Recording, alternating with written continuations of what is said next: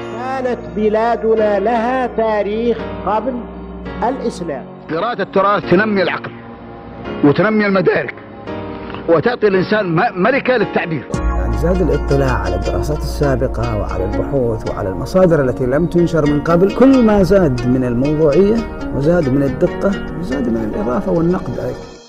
السلام عليكم ورحمة الله وبركاته، وأسعد الله أوقاتكم بكل خير. هذا سلطان شداد يحييكم في مساحة نقاشات في التاريخ والأنساب والبلدانيات التي نقدم لكم عبر منصة تويتر كل يوم اثنين بعد صلاة العشاء بتوقيت مكة المكرمة بساعة، بمشاركة عدد من النخب من باحثين ومهتمين مطلعين في هذه المجالات. وتستمعون إلى هذه المساحة بعد نهايتها عبر بودكاست قرمية. وقبل أن نبدأ نتقدم بحر التعازي واصدق المواساة لشيخنا أبو فهد وأسرته الكريمة بوفاة المغفور له بإذن الله عمه الشيخ صالح بن معتق السهلي. صلى الله سبحانه وتعالى أن يرحمه ويتقبله ويغفر له إنه جواد كريم. وعنوان المساحة لهذا الأسبوع: هل زور الإكليل؟ هل زور كتاب الإكليل للهمداني؟ اختاروا الإخوة هذا العنوان ليكون هو موضوع مساحتنا لهذا الأسبوع. وقبل أن نبدأ باسمكم نرحب بالباحث في التاريخ الأستاذ محمد بن سعود البيضاني. مساء الخير أبو سعود. مرحبا، مساء النور يا أبو نواف، ومساء عليك بالنور والسرور أنتم جميع الأخوان معنا في هذه المساحة، المشاركين والمستمعين. وباسمكم نرحب بالنساب المؤرخ أحمد أبو بكر الترباني. مساء الخير أبو سهل. السلام عليكم ورحمة الله وبركاته. حيا الله الأخوة جميعا والمستمعين، وعظم الله أجر أخونا أبو فهد، ونسأل الله عز وجل أن يغفر لعمه ويسكنه فسيح جنات، اللهم آمين. وباسمكم نرحب بضيفنا هذا الأسبوع الباحث في التاريخ الأستاذ عبد الرحمن بن جمال الحازمي. مساء الخير أبو جمال. مساء النور أبو نواف، حياكم الله، مساكم الله بالخير جميعا، حيا الله الجميع مشاركين ومستمعين،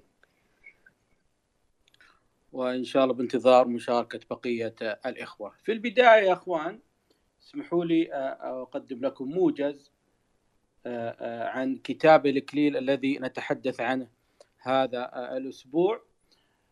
كتاب الإكليل للسان اليمن أبو محمد الحسن الهمداني.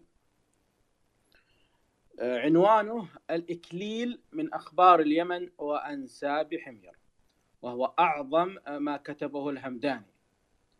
وقد تحدث القفطي عن هذا الكتاب وعن موضوعات أجزائه العشرة فقال: وكتابه في معارف اليمن وعجائبه وعجائب أهله المسمى بالإكليل، وهو 10 أجزاء.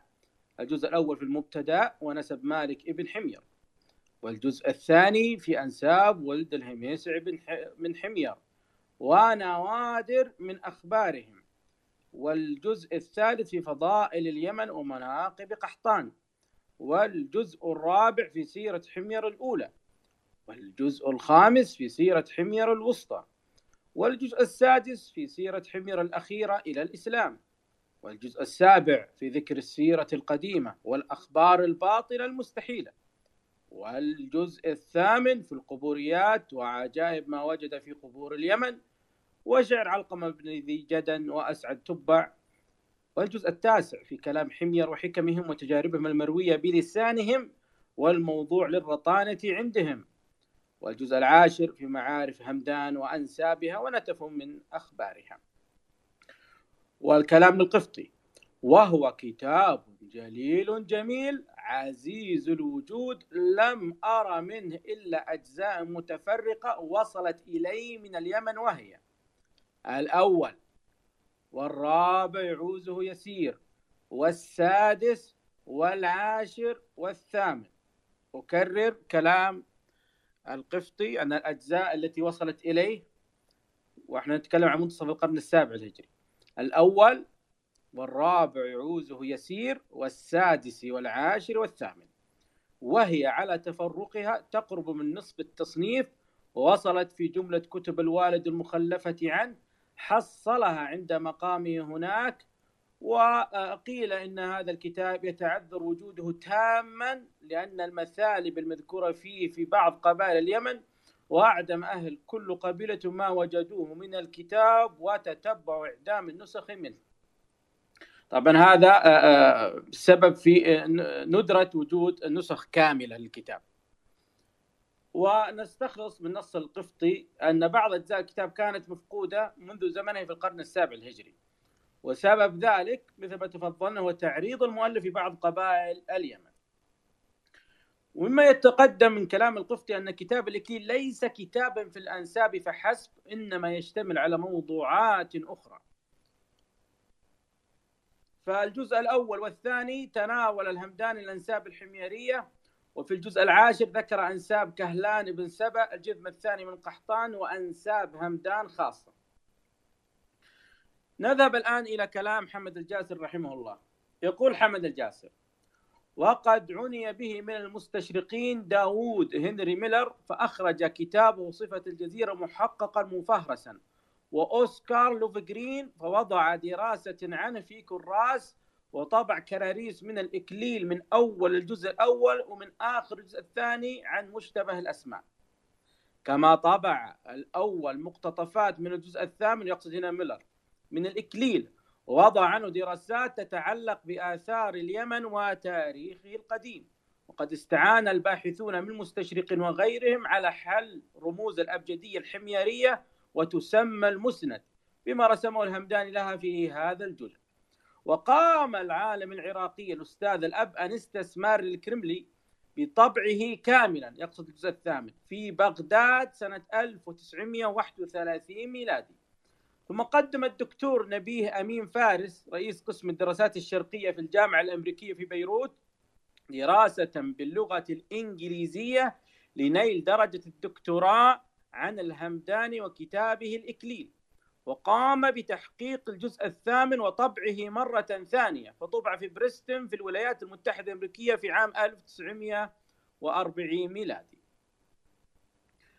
وكذلك قام عالم ألماني إلى الجزئين الأول والثاني من الإكليل من اختصار محمد بن نشوان الحميري، موجودين في مكتبة الأمة في برلين، مخطوطين في عام 826 هجري، وفي آخرهما القصيدة الدامغة للهمداني في 590 بيت، فنشرهما بطريقة التصوير في يناير 1943 ميلادي.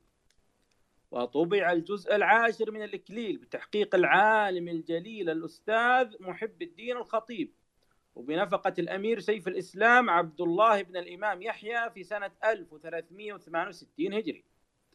وقد رغب هذا الأمير طبع الجزئين الأولين من الإكليل، فسعى حتى عثر على نسخة جيدة متقنة الخط قديمة من الجزء الثاني، وظهر بمقابلتها بمختصر محمد بن نشوان منه أن نشوان يكاد أورد الكتاب كاملا. نعيد هذه المعلومة المهمة: هناك نسخة من الجزء الثاني كامل من الإكليل وجدت، وتمت مقابلتها بمختصر بن نشوان الموجود في مكتبة برلين الوطنية، أثبتت أن محمد بن نشوان يكاد يكون أورد الكتاب كاملا، ولم يحذف منه إلا كلمات يسيرة تتعلق باللغة ولا صلة لها بموضوع الكتاب.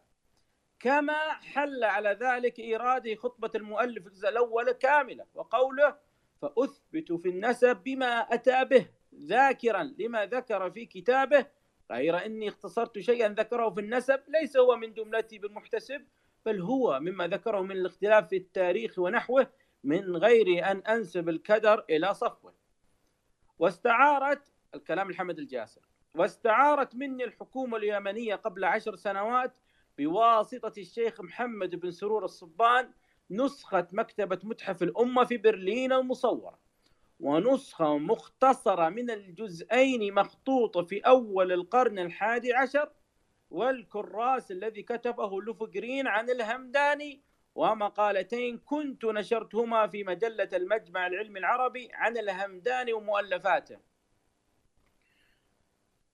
والمقالة الثانية وصفت فيها كتاب الجوهرتين الهمداني، ونشرت هذه المقالات في مجلة المجمع العلمي العربي بدمشق في المجلد 26 عام 1371 هجري. وكان الوزير العالم الجليل القاضي محمد العمري رحمه الله من المعنيين بجمع مؤلفات الهمداني الحريصين على نشرها، وكان وزيرا لخارجية اليمن، وقد صور نسخة من مخطوطة برلين أهداها للشيخ محمد بن سرور الذي كرم فبعثها إلي قائلا بأنني أحق بها لكونها مصورة من نسختي. وكرم القاضي العمري رحمه الله فبعث إلي بواسطة الصديق العالم الفاضل فؤاد السيد قطعة من كتاب سرائر الحكمة الهمداني. هذا كلام حمد الجاسر، ويتحدث عن وجود نسخة كاملة من الجزء الثاني من كتاب الإكليل، وتمت مقارنتها بمختصر ابن نشوان، ويكاد المختصر هو ذاته الكتاب. أبو أسامة، قبل ما نروح لأبو جمال، ما أهمية كتاب الإكليل؟ السلام عليكم ورحمة الله وبركاته. السلام ورحمة الله وبركاته. مساكم الله بالخير. معلش أنا اليوم شوي تعبان وكنت دخلت على إني أكون متابع. طبعا أهمية كتاب الهمداني إنه كتاب إذا أخذناه على أنساب حمير، كتاب جليل في علم النسب. يعني حتى الإمام ابن عبد البر القرطبي اعتمد عليه في تصحيح نسب أنس بن مالك. الكتاب اعتمدوا عليه أيضا علماء الحديث، فنجد في مصنفاتهم قال الهمداني في الأنساب، ترد كثيرا في مصنفاتهم. إذا أخذنا في القرن مثلا، إذا أخذنا ابن حجر العسقلاني في فتح الباري، وفي كتاب الإصابة، وفي كتاب تبصير المتنبه، إذا أخذنا العيني في عمدة القاري، القسطلاني في إرشاد الساري، السيوطي في الخصائص الكبرى وغيرهم، تجد عبارة قال الهمداني في الأنساب. علماء الحديث عولوا عليه كثيرا في الأنساب، عولوا عليه كثيرا في تراجم الرجال، اعتمدوا عليه كثيرا. فهو كتاب من الكتب تحدثوا فيها من ترجم للهمداني بأنه من الكتب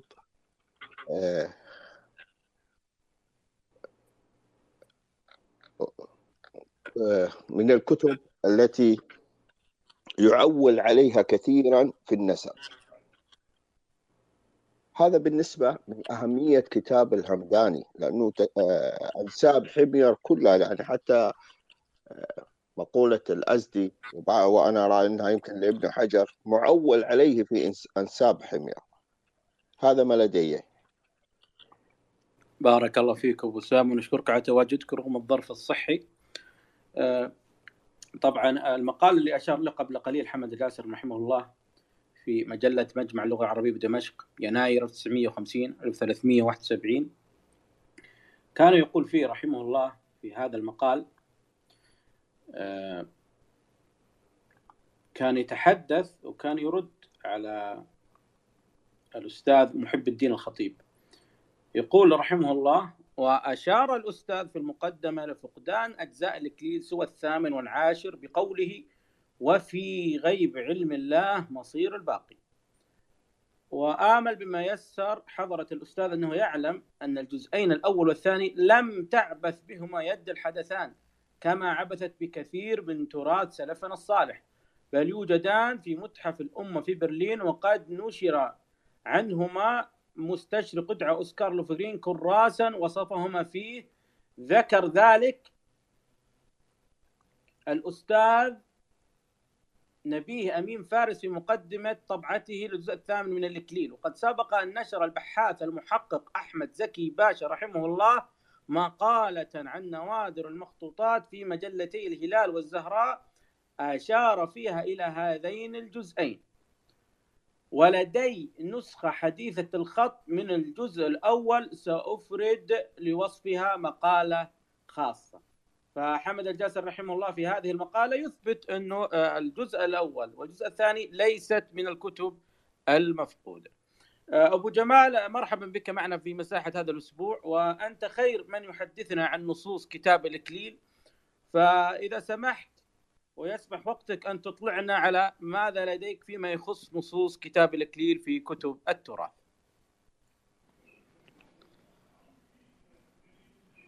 السلام عليكم ورحمة الله وبركاته.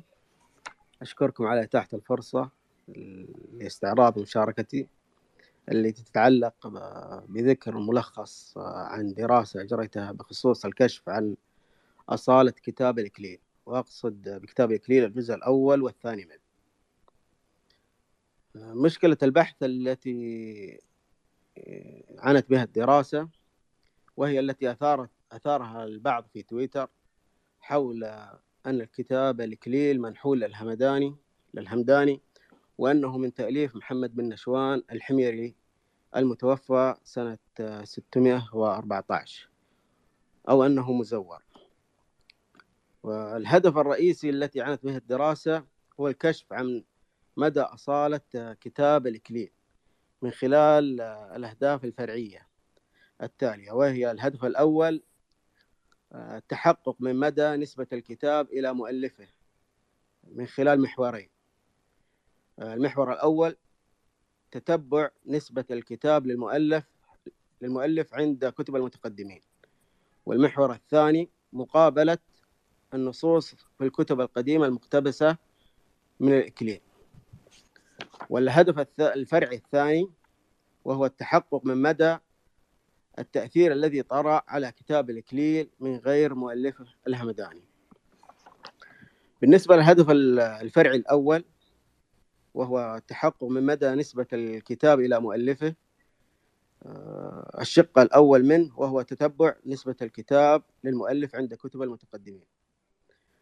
من خلال الدراسة وجدت أنه عدد كبير من العلماء أثبتوا وهم قد سبقوا ابن نشوان بأن كتاب الإكليل من تأليف الحسن الهمداني تصريحا أو نقلا، ومن هؤلاء الكلاعي والرازي وصاعد الأندلسي وابن عبد البر وأبو عبيد البكري وابن ماكولة والعوتبي وابن يسعون والرشاطي ومسلم اللحجي والبطليوسي والقرطبي وابن عساكر ونشوان والإشبيلي، وكلهم متقدمون زمنا على ابن نشوان، وآخرهم الإشبيلي الذي توفى قبله في الأندلس بنحو أكثر من 30 عاما. ومن هذه الأمثلة قول صاعد في ترجمته للهمداني ومن كتبه الإكليل. وصاعد من عاش في القرن الخامس الهجري، والبكري كذلك ذكر في كتابه معجم مستعجم قال الهمداني في الإكليل. وجميع ذلك يجعلنا نستنتج بأنه يستحيل أن هؤلاء العلماء قد نقلوا عن ابن نشوان قطعا. المحور الثاني من الهدف الأول وهو مقابلة الكتب القديمة المقتبسة من الجزء الأول والثاني من الإكليل. بعد البحث والاستفادة من الباحثين وجدت نحو أكثر من 25 كتابا من الكتب المقدمة التي ألفت خلال نحو 5 قرون من تأليف الإكليل، أي إلى نحو عام 850 هجري تقريبا.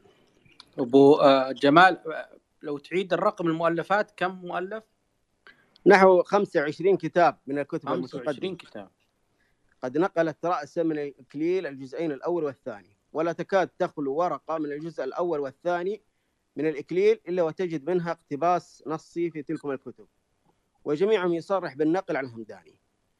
وأكثرهم اقتباسا كتاب اقتباس الأنوار للرشاطي الذي توفي قبل ابن نشوان بأكثر من 70 عاما، وربما قبل ولادته، والذي نقل عن الجزء الأول والثاني من الإكليل ما يزيد عن 200 نص.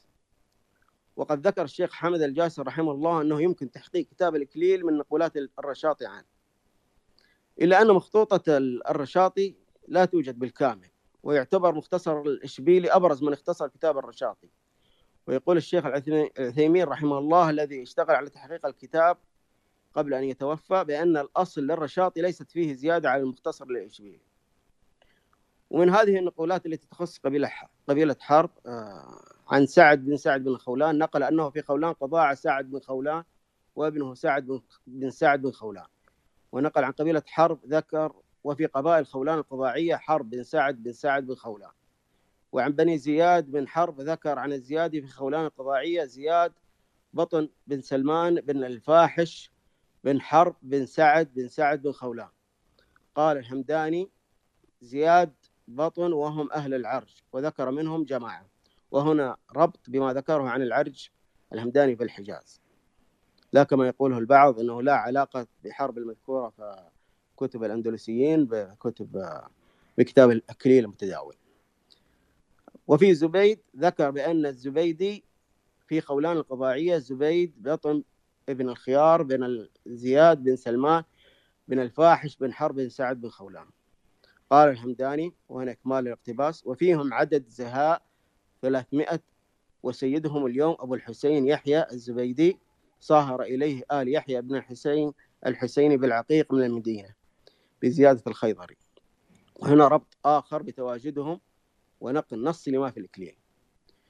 وفي بني عبد الله من حرب ذكر أن العبدي في خولان القضاعية نسبة إلى عبد الله بن الخيار بن زياد بن سلمان بن الفاحش بن حرب بن سعد بن خولان. قال الحمداني ومن ولد عبد الله بن الخيار وهم العبديون، وكان القياس العبدليين. ومن يتذكر نص الإكليل يجد أنه اقتباس حرفي. وفي أصهار بني حرب العريضيين ذكر عن العريض موضع بالحجاز، وبنو موسى بن الحسن الحسيني العريضي يعرفون بالعريضيين. قاله الحمداني. وهذا ربط ثالث مذكور في الإكليل عند الحديث عن مصاهرات قبيلة حرب ووجودها في الحجاز. الهدف الفرعي الثاني وهو التحقق من مدى التأثير الذي طرأ على كتاب الإكليل من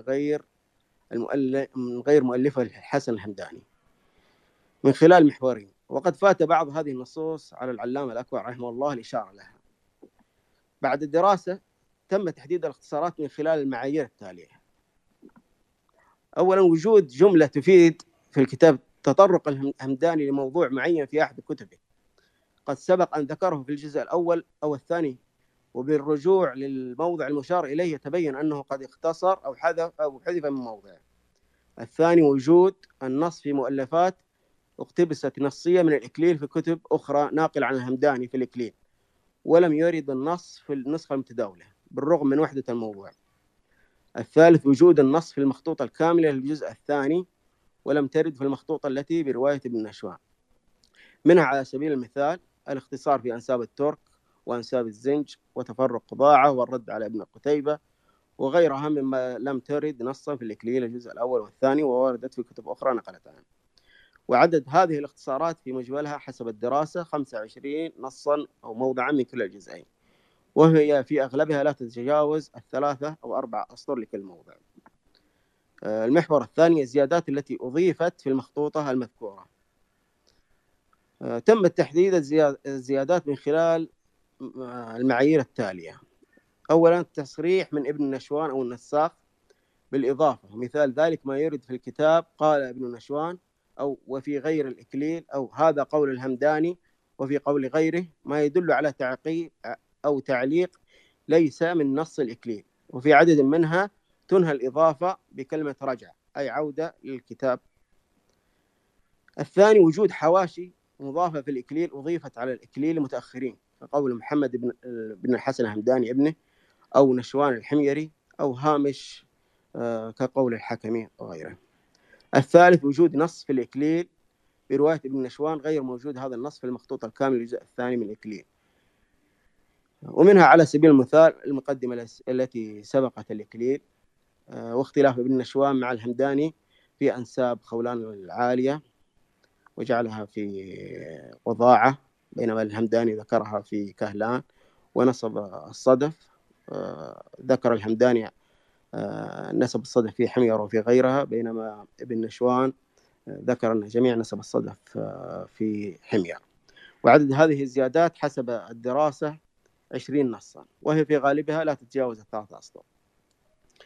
النتائج أن الإكليل المتداول هو الحسن الحمداني بنصه بدلالة اقتباسات النصية في الكتب الناقلة من الإكليل، وأن تأثير رواية ابن نشوان لم تخل بالكتاب، بل أنه احتاط أن يعزل الكتاب لنفسه والتزم إلى حد كبير بما ذكره في مقدمة الإكليل بإثبات ما ذكره الحمداني مختصرا ما استطرد فيه الحمداني، خاصة وأن هذه النصوص تتضح بمقابلتها النصوص المقتبسة والنسخة الكاملة للإكليل، والتي يتبين أنها ليست سوى يسيرة. الثاني أن كتاب الإكليل وجد قبولا كبير لدى جمع كثير من كبار العلماء في الحديث والتفسير والتاريخ واللغة والأنساب والبلدان، واعتبر مؤلفه الهمداني مقدما على غيره في أنساب أهل اليمن وحمية الخاصة. الثالث أن الأخبار والشخصيات التاريخية الواردة في الإكليل، وخاصة فيما يتعلق بنزوح قبيلة حرب من اليمن إلى الحجاز، قد ذكر ما يعززها عند عدد من المؤرخين والعلماء كالهجري والبلخي والشافعي وغيره. الرابع أن تأثيرات ابن النشوان والنساخ ليست سوى اختصارات يسيرة أو تعليقات هامشية، وليس لها تأثير كبير يذكر يمكن أن يطعن في نسبة الكتاب للهمداني، ولا تكاد تخلو منها مخطوطة في نفس موضوعها قد مضى على تأليفها أكثر من 1100 سنة. بالله أعلم.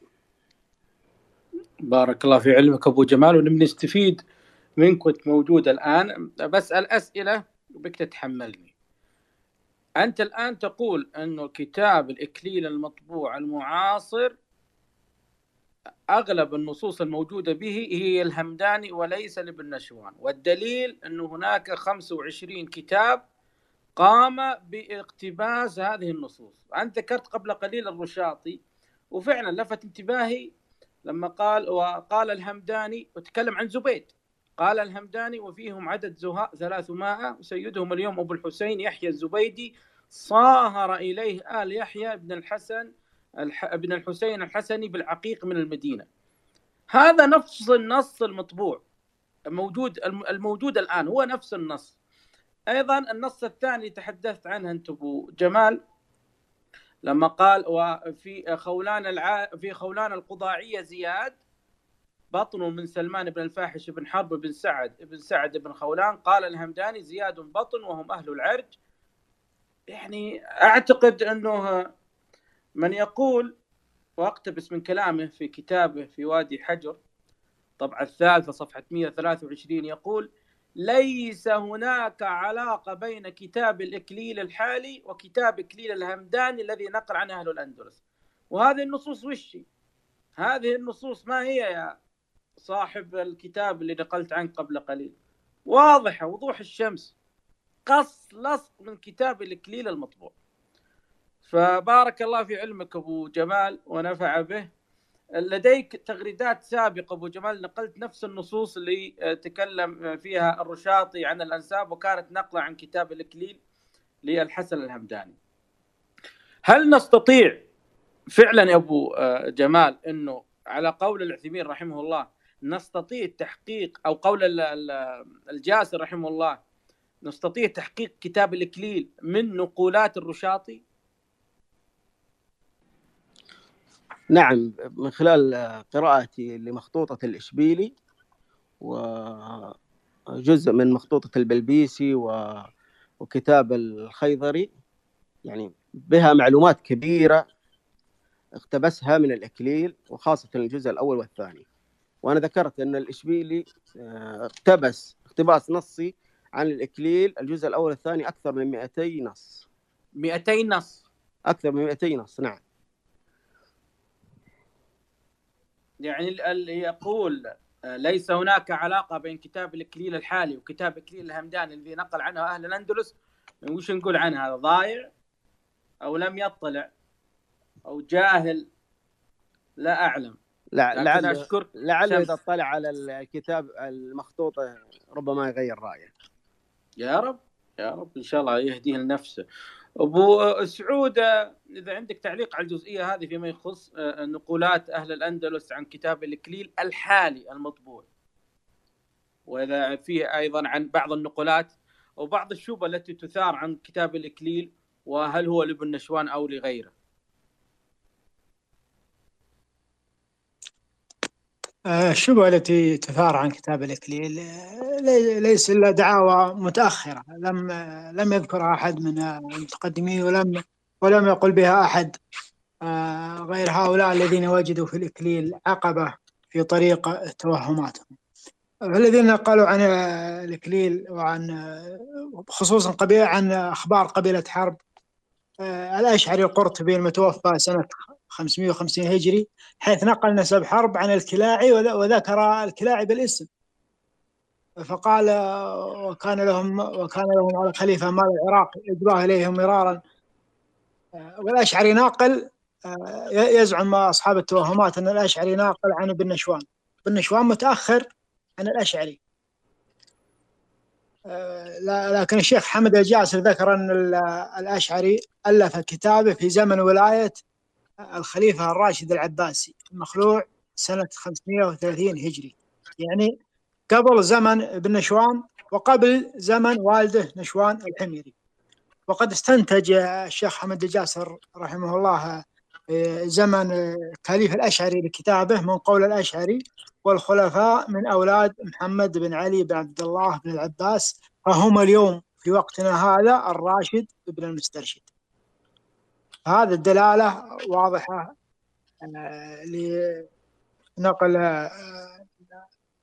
نقل الأشعري في زمن تأليف الأشعري لكتابه الذي نقل فيه من معلومات نقلها الكلاعي عن الإكليل.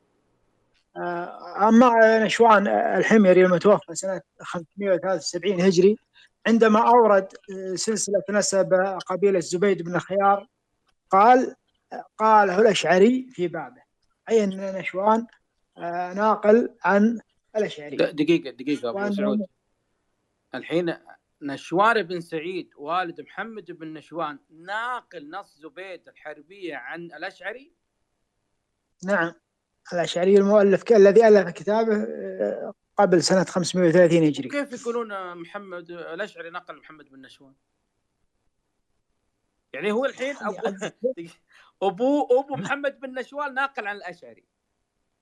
هم أحيانا يزعمون أن الإكليل من تأليف نشوان، وأحيانا يزعمون أنه من تأليف محمد بن نشوان، لكن الحقيقة أن النقولات عن الإكليل قبل زمن نشوان وقبل زمن محمد بن نشوان.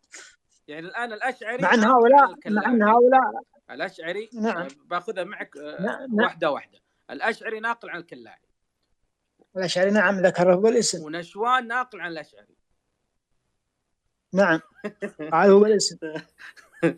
أي أكمل أبو سعود. هذا الإضافة التي لدي فيما يخص النقول عن الإكليل. والله أنا مستغرب جدا، يعني كيف يتجرأ بعض.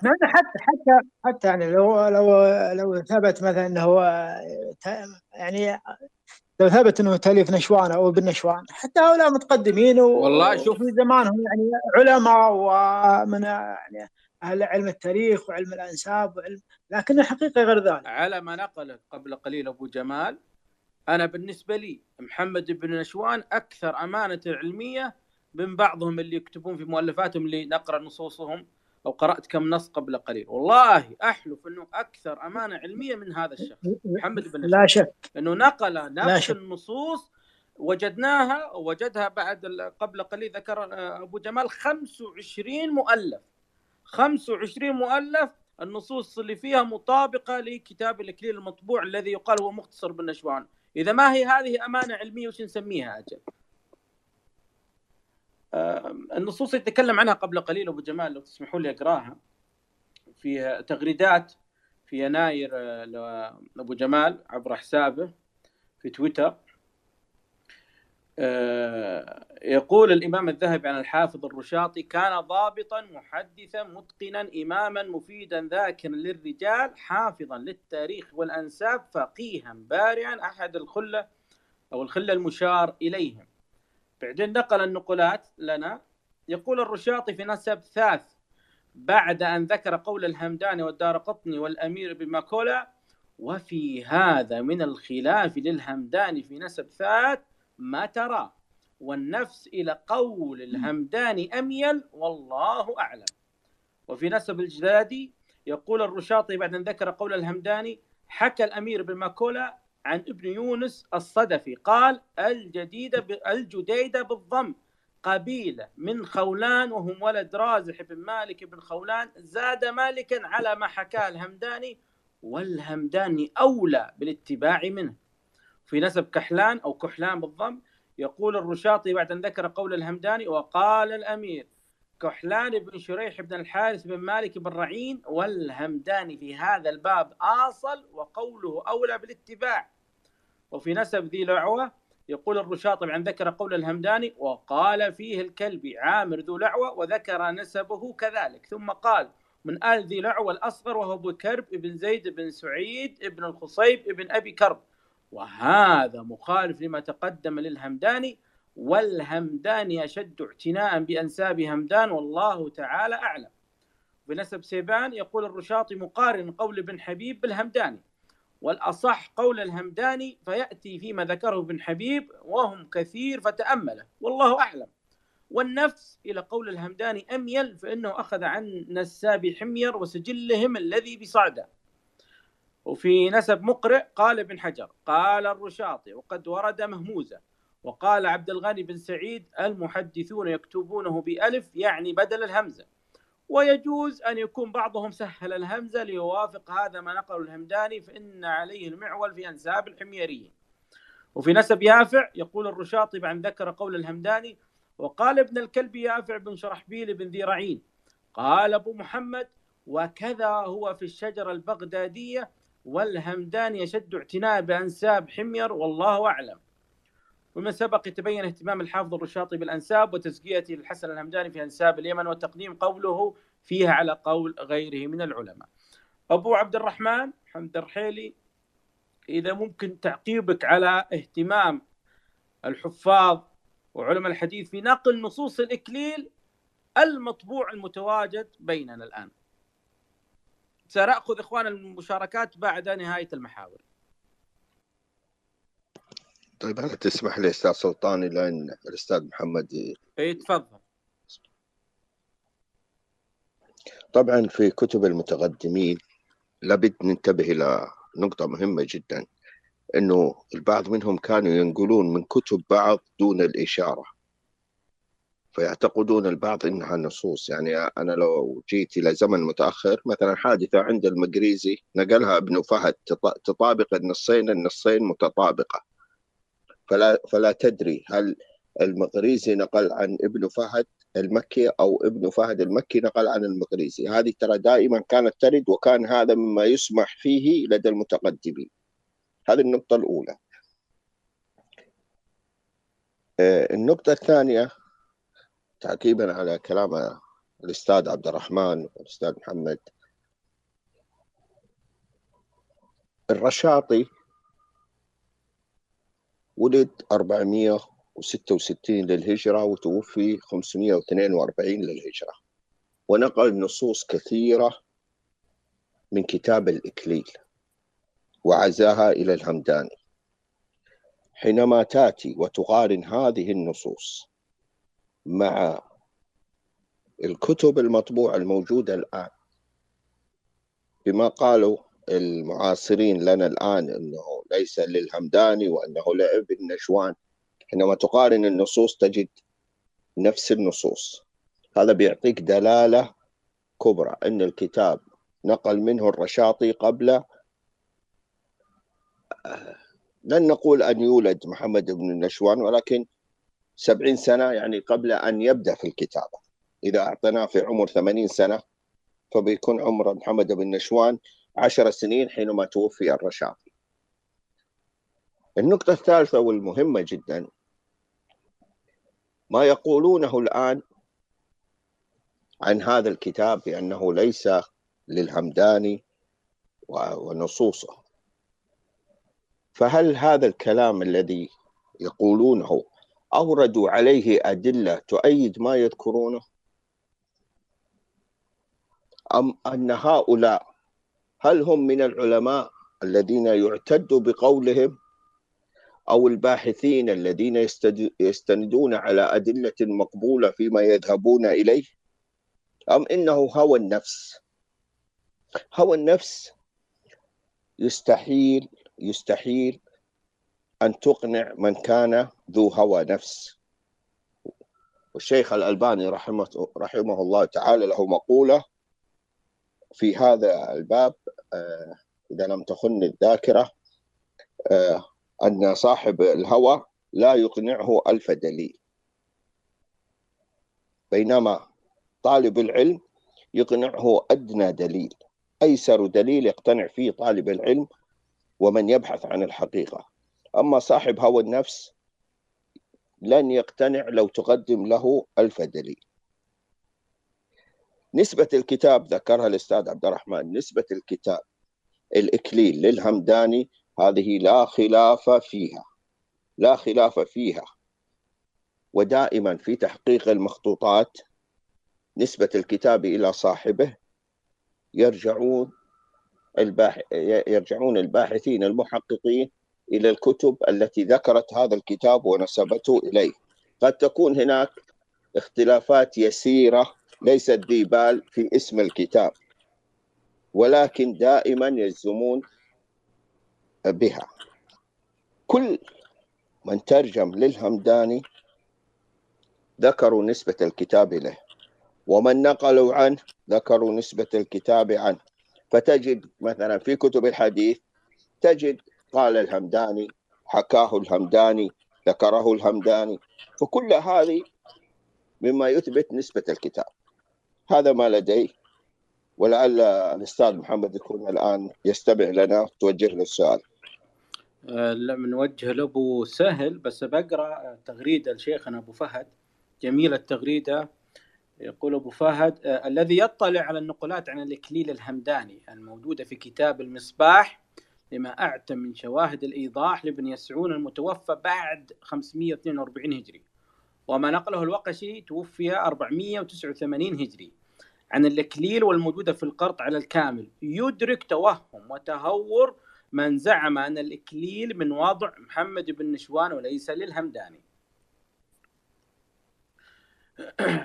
وللفائدة أشار محقق كتاب المصباح في الصفحة 72 التالي: أن ابن يسعون أشار إلى السنة التي انتهى فيها من تأليف كتابه، وهي سنة 528 هجري، ومحمد بن نشوان توفي سنة 610 هجري، ووالده نشوان بن سعيد توفي سنة 573. فكيف ينقل السلف عن الخلف؟ طبعا في تغريدة لعبد المحسن بن طمة بتاريخ 8 أغسطس 2017 يقول فيها: حتى 1383 هجري، أي قبل 55 سنة، كل المؤرخين ينسبون حرب الحجازية إلى العدنانية، ثم ظهر مخطوط يسمى الإكليل أصله لابن نشوان، وفي أوراق بعد أنه مضيع في السنوات وفاته، مزود 4 سنوات.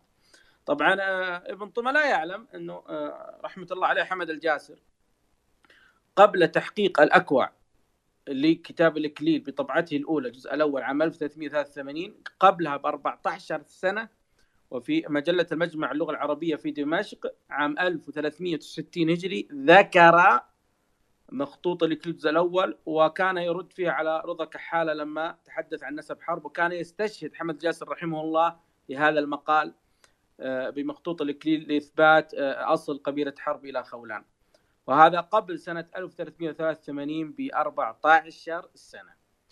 أبو سهل، سمعت كلام الإخوة، سمعت النقولات 25 كتاب، الإشبيلي 200 اقتباس ونقل عن كتاب الإكليل، فكيف يأتي شخص في هذا الوقت وفي هذا الزمان ويقول أنه هذا الكتاب مزور؟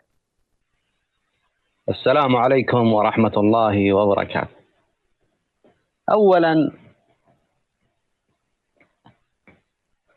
أن من يتكلم أو ينكر هذا الكتاب الجليل الذي أثنى عليه أهل الحديث وجعلوه العمدة في أنساب أهل اليمن، فمن أنكر هذا الكتاب أهل العلم ينظرون إلى أدلة هذا الرجل، إن كانت أدلة علمية ينقل كلام أهل العلم، فينظرون إلى حجة هؤلاء ينكرون هذا الكتاب لأن هذا الكتاب عثره في وجوههم.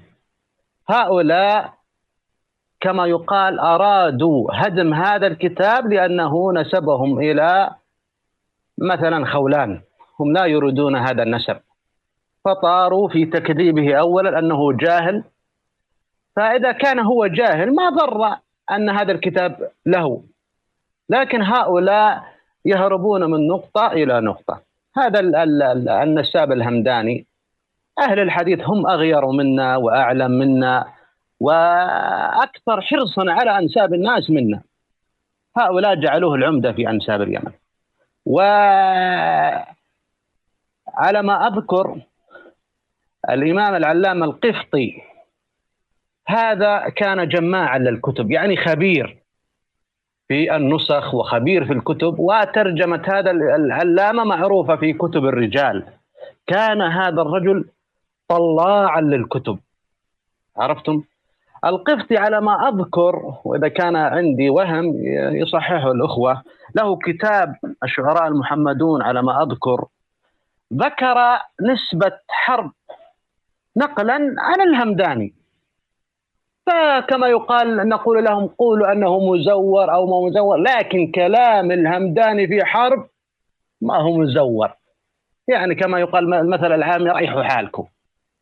فنحن ناقشنا طلبة علم، ناقشنا علماء، صار بيننا ردود كذا وكذا وكذا، لكن ما وجدنا صدقا حجج وشبه مثل هؤلاء القوم. يعني كما يقال يريد الأنساب بالعباطة. الأنساب ما تأتي هكذا، ما تأتي بالظن والطعن. يعني لو أنت طعنت في الكتاب الهمداني ماذا يعني ماذا تقدم؟ يعني هل صرت أنصاري مثلا؟ يعني إذا هدمت هذا الكتاب هل صرت أنصاري؟ اهدمه، لكن لن تكون أنصاريا، لأن الحجج والأدلة على كل الأحوال ترفض أنك من الأنصار. شهرة واستفاضة، الشهرة والاستفاضة رأس في الأنساب، تبنى عليه الأنساب وعليها كما يقال يتم النفي. أنت حتى رأس الأنساب ما هو عندك، الحجج النصوص ما هي عندك، ثم تبني هذا النسب الأنصاري على الوهم، وأيضا تهدم كل ما كما يقال يخدش هذا الكلام. يعني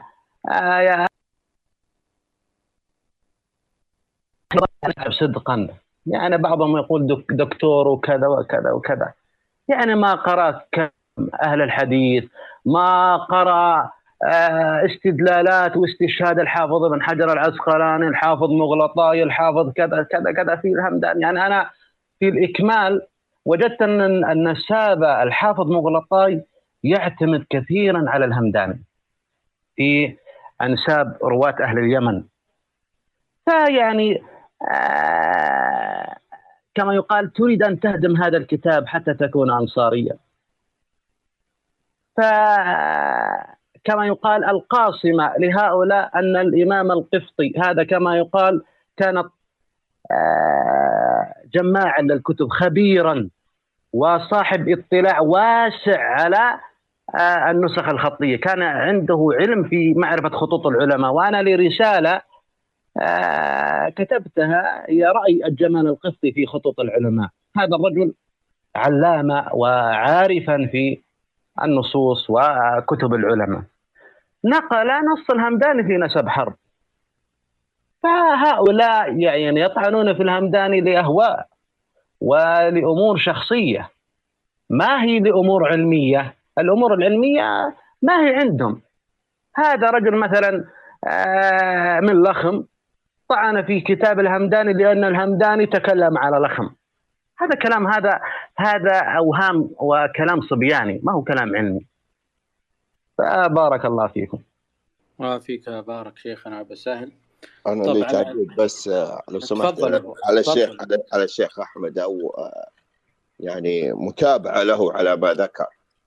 طبعا الحافظ ابن عبد البر القرطبي حافظ المغرب من كبار علماء الحديث، في نسب مالك بن أنس ذكر يعني مقولة له، يقول: لا أعلم في نسبه اختلافا بين أهل العلم بالأنساب، إنه مالك بن أنس بن مالك بن أبي عامر بن عمرو بن الحارث بن عثمان بن حنبل إلى آخر النسب.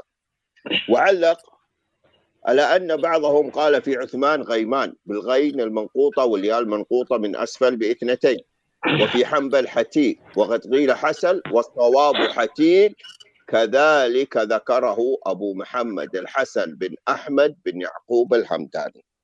فهذا حافظ المغرب الإمام ابن عبد البر القرطبي ينقل عنه. طبعا أبو سهل أشار إلى القفطي وهو يقصد كتاب المحمدون في الشعراء. حينما تحدث القفطي في ترجمة محمد بن أبان الخنفري اليمني، نعم، ذكر قال ما قاله عند نصرته على بني حرب من خولان ونفيهم عن اليمن إلى الحجاز، وهو وافر وكتب وذكر القصيدة. فهذه من النصوص. والقفطي يقول الجزء الأول قد وصله فيما وصله من اليمن في كتب من كتب والده، فنقل مباشرة من الإكليل. هذا ما لدي. شكرا. شكرا لك أبو أسامة. طبعا احنا نوضح للمستمعين أنه احنا نتحدث عن الجزء الأول والثاني تحديدا، لأن هذا اللي يتم الدخول به بالفرية السطحية أنه كتاب مزور هكذا، بس شلون كيف مزور ما يعلمك. الجزء الأول والثاني تم تحقيقها عن طريق المستشرق السويدي أوسكار لوفغرين عام 1374 هجري، وكذلك حققها القاضي محمد بن علي الأكوع الطبعة الأولى عام 1963 ميلادي 1383 هجري. وهذا التحقيق لمحمد علي الأكوع نشره الأستاذ هذا كلام إحسان النص، نشره علامة الجزيرة حمد الجاسر كتصحيحات. يعني حمد الجاسر قام بإعادة تحقيق الجزء الأول بعد ما حقق محمد علي الأكوع، ونشره في مجلة العرب بعد نشر الطبعة الأولى ب4 سنوات عام 1387 هجري في مجلة العرب. فبذلك وأيضا هناك نشرة للشيخ محمد بن علي الأشول يحصبي فيها تصحيحات لتحقيق محمد بن علي الأكوع، بمعنى أن الآن الجزء الأول من كتاب الإكليل حققه أوسكار لوفغرين، محمد علي الأكوع، حمد الجاسر، محمد علي الأشول يحصبي. هؤلاء ال4 العلماء استحالة أن يكون هناك تواطؤ بينهم أن الكتاب مزور، ويعرفون أنه مزور وأنه ليس للهمداني، ويستمرون في إعادة تحقيقه ونشره أكثر من مرة. أبو عبد الرحمن عندك مداخلة قبل أن نأخذ مشاركات المستمعين؟ السلام عليكم ورحمة الله وبركاته. سلام يا شكرا للجميع لما طرحوه، صراحة طرح جميل جدا. أنا الأشعري في كتابه التعريف بالأنساب والتنويه بذوي الأحساب نقل عن الكلاعي، لكنه نقل عن الكلاعي ما نقله عن الإكليل، لكنه في كتاب الباب ساب أو كتاب الباب في الأنساب نقل عن الإكليل مباشرة، نقل عن الإكليل مباشرة. وهذا يدل على أن الإكليل عزيز فعلا، عزيز الوجود يعني، وأنه حصل عليه متأخرا قبل تأليفه، بعد تأليفه للتعريف بالأنساب. أيضا أحب أن أشير على ما اتهموا به من تزوير في الأخبار، اتهموا بها للهمداني، مثل قوله أو ذكره لبعض قبائل ربيعة في نزولها للحجاز. ذكر بعض المؤرخين والبلدانيين وجود قبائل ربيعة في الحجاز، مثل كتاب الكرخي ذكر وجود قبائل ربيعة في الحجاز. وأيضا حتى الرحالة إلى عهد متأخر ذكروا قبائل الربيعة في الحجاز في مواطن قرب المدينة، ذكروا وجودها. هم ذكروا أن قبائل الربيع ليست لها وجود يعني في الحجاز، وأنها لم يحصل لها إجلاء من قبائل الحرب. أيضا مما اتهموا به الهمداني أنه يزور الشعر العدناني وينسبه للقبائل اليمنية، وهذا قطعا خاطئ، بل إن أكثر الشعراء أو مشاهير الشعراء أو من يريد لشعره الانتشار لا يكتب الشعر بلغته أو بلغة قومه، بل يكتبه بلغة التي لها انتشار أكبر، مثل لغة مضر، هي اللغة السائدة في كتابة الشعر. فلذلك ما يريده الهمداني من شعر هو شعر لأهل اليمن، ليس شعر للقبائل العدنانية عفوا. ولذلك قال عبد الرحمن المعلمي: الشعراء الذين حفظت أشعارهم هم المشاهير، وكانوا يتحرون في أشعارهم أن تكون موافقة لأشهر لغات العرب ليعم حفظها وتناشدها، فيتم غرضهم من الشهرة وبعد الصيت. ولهذا نجد المحفوظ من شعر شعراء اليمن لا تكاد توجد فيه كلمة لا تعرفها مضر. فكثير من يتهم الهمداني بأنه يزور الشعر وينسبه إلى قبائل مضر وينسبه لقبائل القحطانية وهو لقبائل مضر، يغفلون عن هذا الأمر. هذا ما أحببت أن أنبه إليه. بارك في كبارك، وهذه إشارة رائعة منك أبو عبد الرحمن، لأنه أطروحة الدكتوراه للغوي الدكتور الكبير مقبل التام الأحمدي كانت عن شعراء حمير، واستفاد من ما نقله الهمداني في أجزاء كتاب الإكليل. وفعلا يعني مداخلة يا أخي أبو نواف لإتمام الفائدة التي ذكرها الأخ محمد. نحن نسمع كلام أبو عمرو بن العلاء هذاك الرجل صاحب اللغة لما قال: ليس لسان حمير بلساننا. هو لا يقصد النسب، إنما قصد اللهجة كما هو معروف عند أساطين اللغة. هو ذكر هذا الكلام ابن سلام.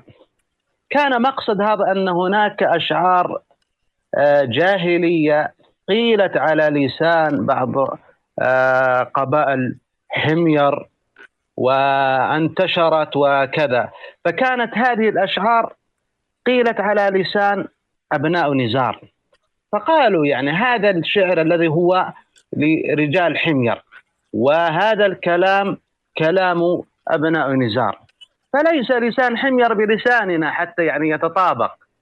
كان هناك في كلمات في لهجات لهم لهجات معروفة عند من عرف أو درس اللهجات واللغة. فكان هذه اللغة يعني الهمداني لو مثلا سرق أو زور أشعار العدنانيين ليجعلها في أهل اليمن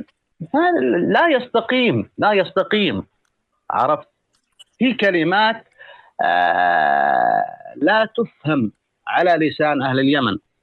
عرفت؟ ما بارك الله فيك. أبو سهل سائل يسأل يقول: هل الهمداني متعنصر في القبائل اليمنية القحطانية؟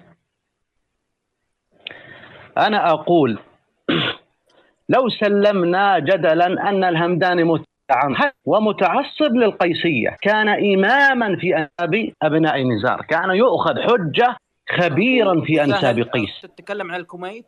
أيوه.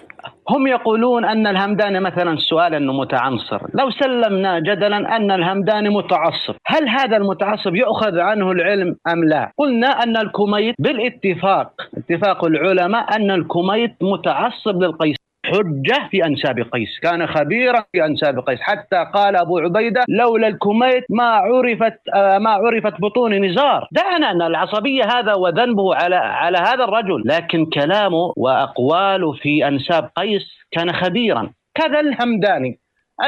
لكن هذه العصبية هذا كما يقال يخلقون العيوب لطرد أقوال أو نصوص هذا العالم، وهي حجج واهية يعرفها. وبارك الله فيك. بارك. إخوان اللي أحد عنده مشاركة، الآن بدينا بأخذ المشاركات. أبو سعود عبد الرحيم يسألك عن لماذا يقولون أن سنة وفاة الأشعري 650 هجري؟ أنت قبل قليل ذكرت سنة وفاته أبو سعود، ليش يختارون 650 هجري؟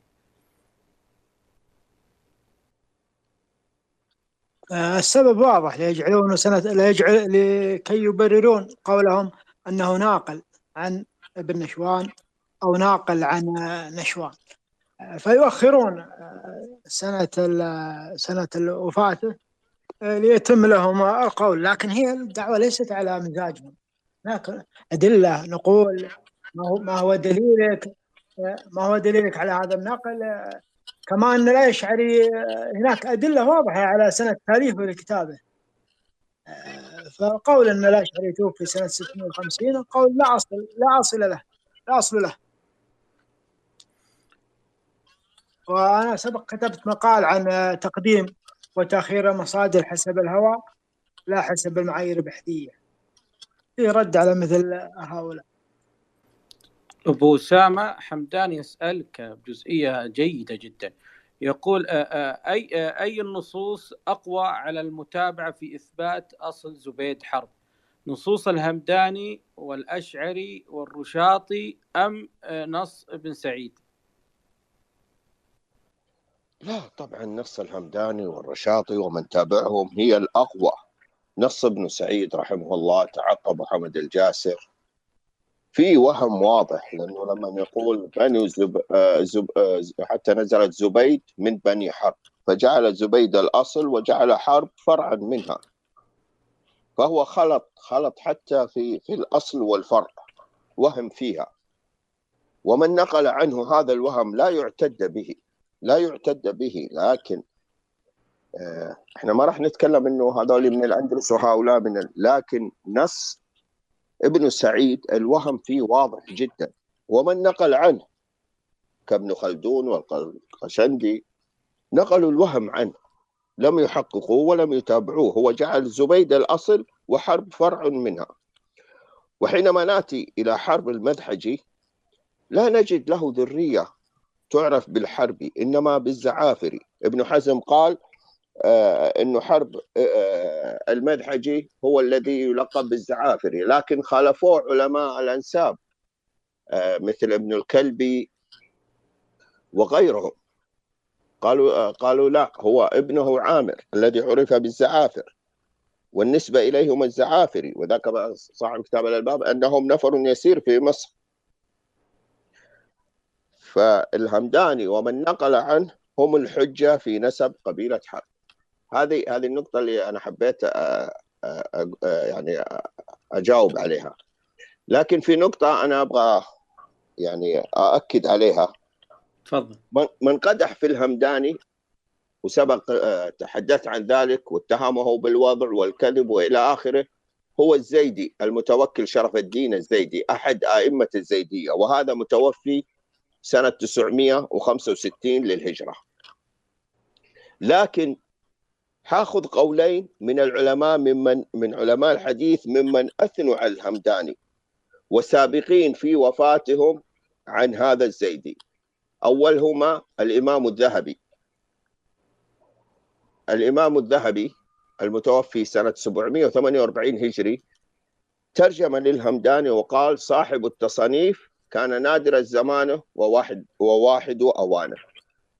أيضا الإمام جلال الدين السيوطي من علماء الحديث متوفي 911 للهجرة نقل عن الخزرجي المتوفي عام 812 ترجمة الهمداني فقال: هو الأوحد في عصره، الفاضل على من سبقه، المبرز على من لحقه، لم يولد في اليمن مثله علما وفهما، إلى آخر ما ذكره من تغريض حسن فيه. فهذان عالمان من علماء الحديث ترجم للهمداني قبل المتوكل الزيدي، فهل ناخذ بما قاله علماء السنة والجماعة عن الهمداني أم ناخذ بتشنيع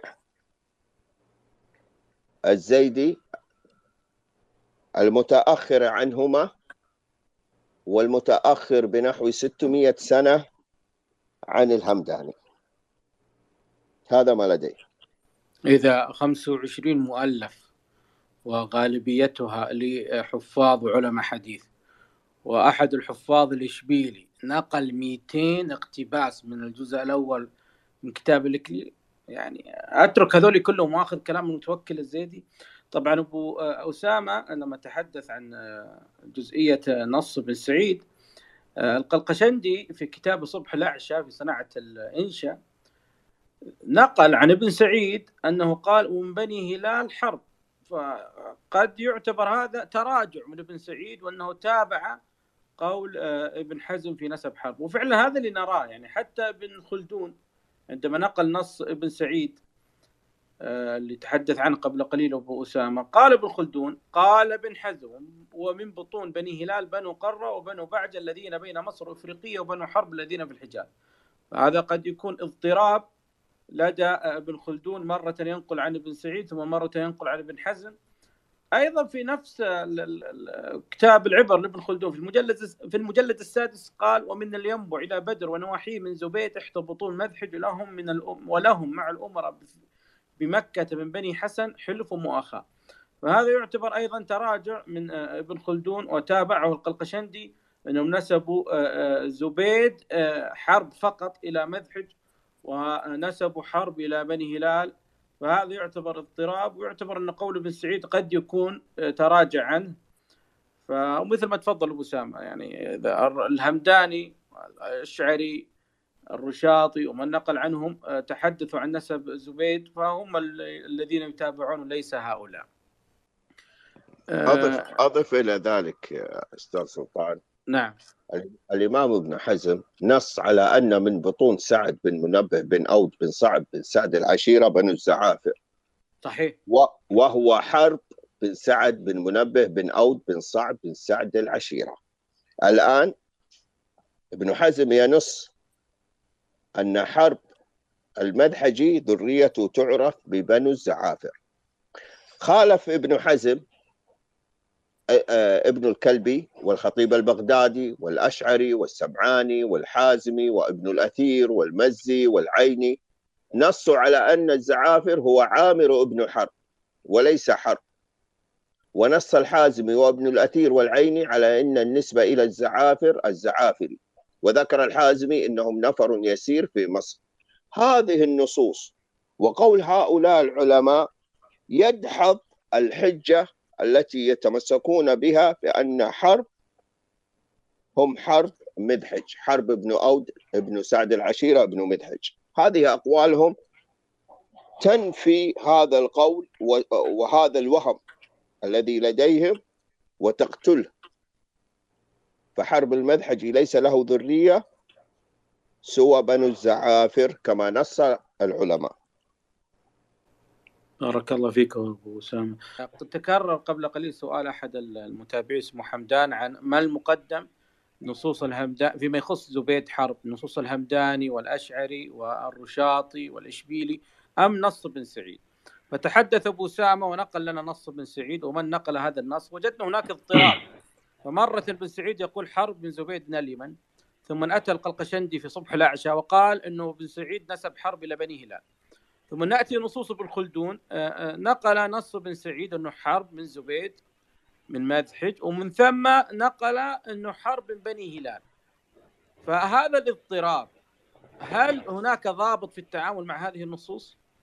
أحيانا حتى لا نقع في ظلم العلماء يجب أن نفهم منهج العلماء، أن نعلم أن هذا الكلام كان كما يقال استطرادا منه أو تحريرا.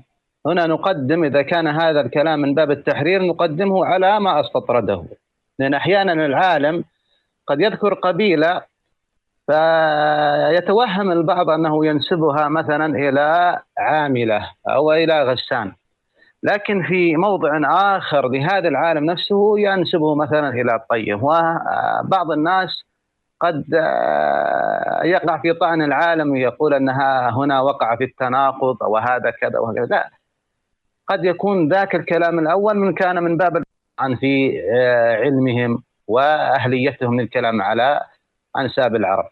يعني أبو سهل نقول العبرة بما حرره العالم لا ما استطرده ورد. نعم، هذه قاعدة يجب أن نفهم حتى لا نرمي العلماء بالتناقض والضعف أو كذا. يجب أن تكون عندنا هذه القاعدة العظيمة التي رسمها لنا العلماء، لأن كثير من العلماء في الأنساب أو في مسائل العلوم أخرى قد يكون كلامه في الفتوى خلاف لما يألف رسالة مثلا في هذه المسألة. فالعبرة بما حرره العالم لا ما استطرده، العالم يستطرد، عرفت؟ والقاعدة الثانية نأخذ مجمل العالم، قد يكون للعالم مجمل يفهم منه أكثر من كلام، قد يفهم منه الآخر هذاك أنه ينسب لطيب وذاك يفهم كذا يفهم كذا، هذا كلام مغمغم مجمل. هذا المغمغم نرده حتى نرتاح، نرده إلى ما فصله العالم في موضع آخر. بارك الله في علمك أبو الله سهل. وأيضا يا أستاذ سلطان تفضل. تتم لحديث الشيخ أحمد، وأيضا ما نقله عن غيره، فأحيانا يذكر ما ذكره الآخرين فيقول قال فلان وقال فلان وقال فلان. وطبعا دائما القاعدة من أسند فقد برئ من الكذب، فهو ينقل أيضا، فنفرق ما بين منقوله وما بين استطراده وما بين تحريره. شكرا. بارك الله فيك أبو سامة. إخواننا اللي عنده مشاركة الباب مفتوح الآن، لكن إخواننا في تويتر ما شاء الله يعني نشيطين. أبو أسامة عبد الله يسألك أبو أسامة ما المقصود ببنو زياد؟ بنو زياد ما المقصود؟ يسألك الأخ عبد الله من هم بنو زياد المذكورين في نص الرشاط الذي نقله عن الهمداني؟ هذا السؤال من أخينا عبد الله. طبعا إخوان في تكرار بعض الأسئلة، ارجعوا استمعوا للحلقات الماضية ستجدون إجاباتنا هناك. يعني في أسئلة كثيرة، نحاول قدر الاستطاعة نكون عن كتاب الإكليل ونصوص كتاب الإكليل التي ذكرها عدد من العلماء. هو يقصد بنو زياد بن سلمان ابن الفاحش ابن حرب ابن سعد ابن خولان. زياد كان له ابنان هما عمرو وهو جد بني عمرو والخيار.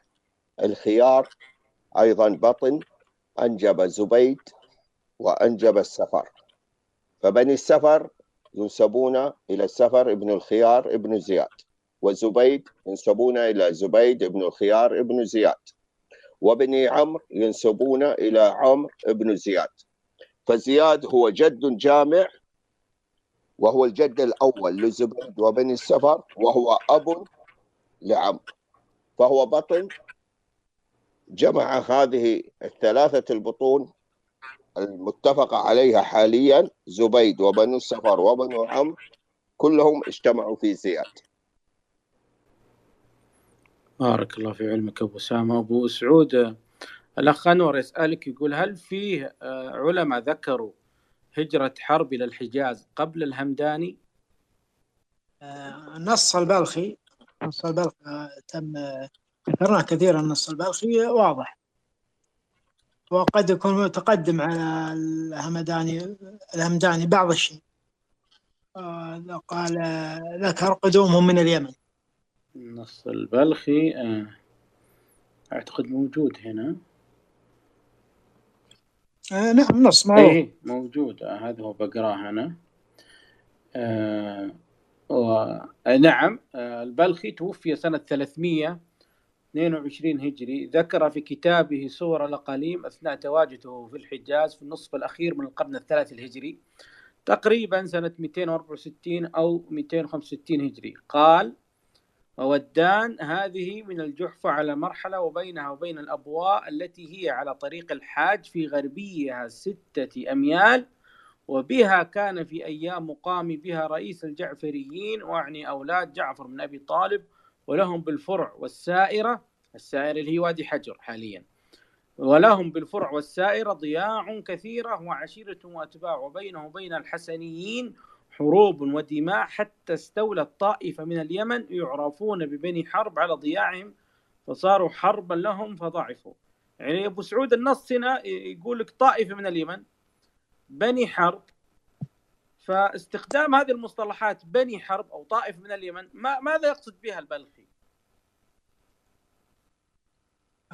بني حرب أنها قبيلة تنتسب إلى جد اسمه حرب، وليس كما يزعم البعض تكتلات أو من بعض هذه المسميات. اليمن ما يقصد، لا شك أنه يقصد صعد الإقليم، يعني إقليم. نعم. علماء الجغرافيا عندما يذكرون الأقاليم يذكرون بمسمياتها، ليس كما يزعم البعض أنها مسميات جهوية موجودة عند العامة وقبائل في الحجاز، فيقولون لما هو جنوب يمن، يقولون لما هو شمال شام. لا، العلماء عندما يقولون اليمن لا يقصدون الإقليم اليمني المعروف.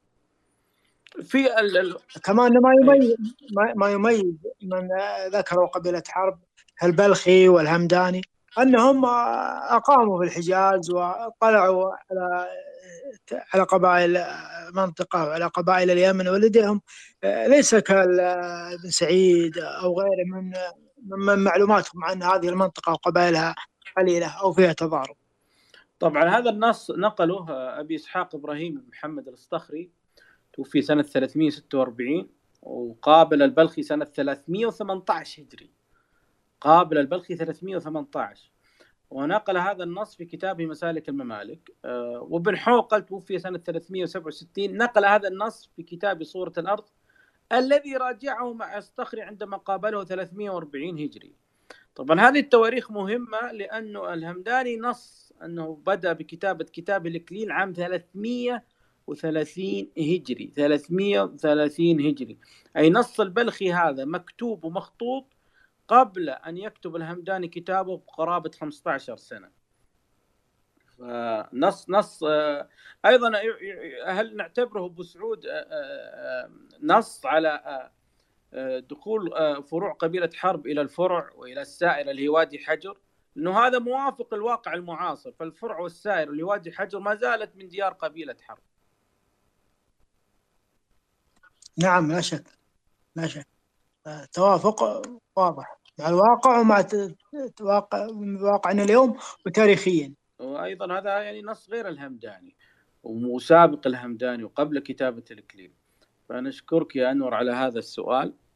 إخوان الموجودين هنا في المساحة إذا عندكم أسئلة، ولا الإخوان اللي في الخاص بتويتر بيسرقون منكم الكثير من الوقت في توجيه الأسئلة إلى الإخوان، وما ودنا والله نطول.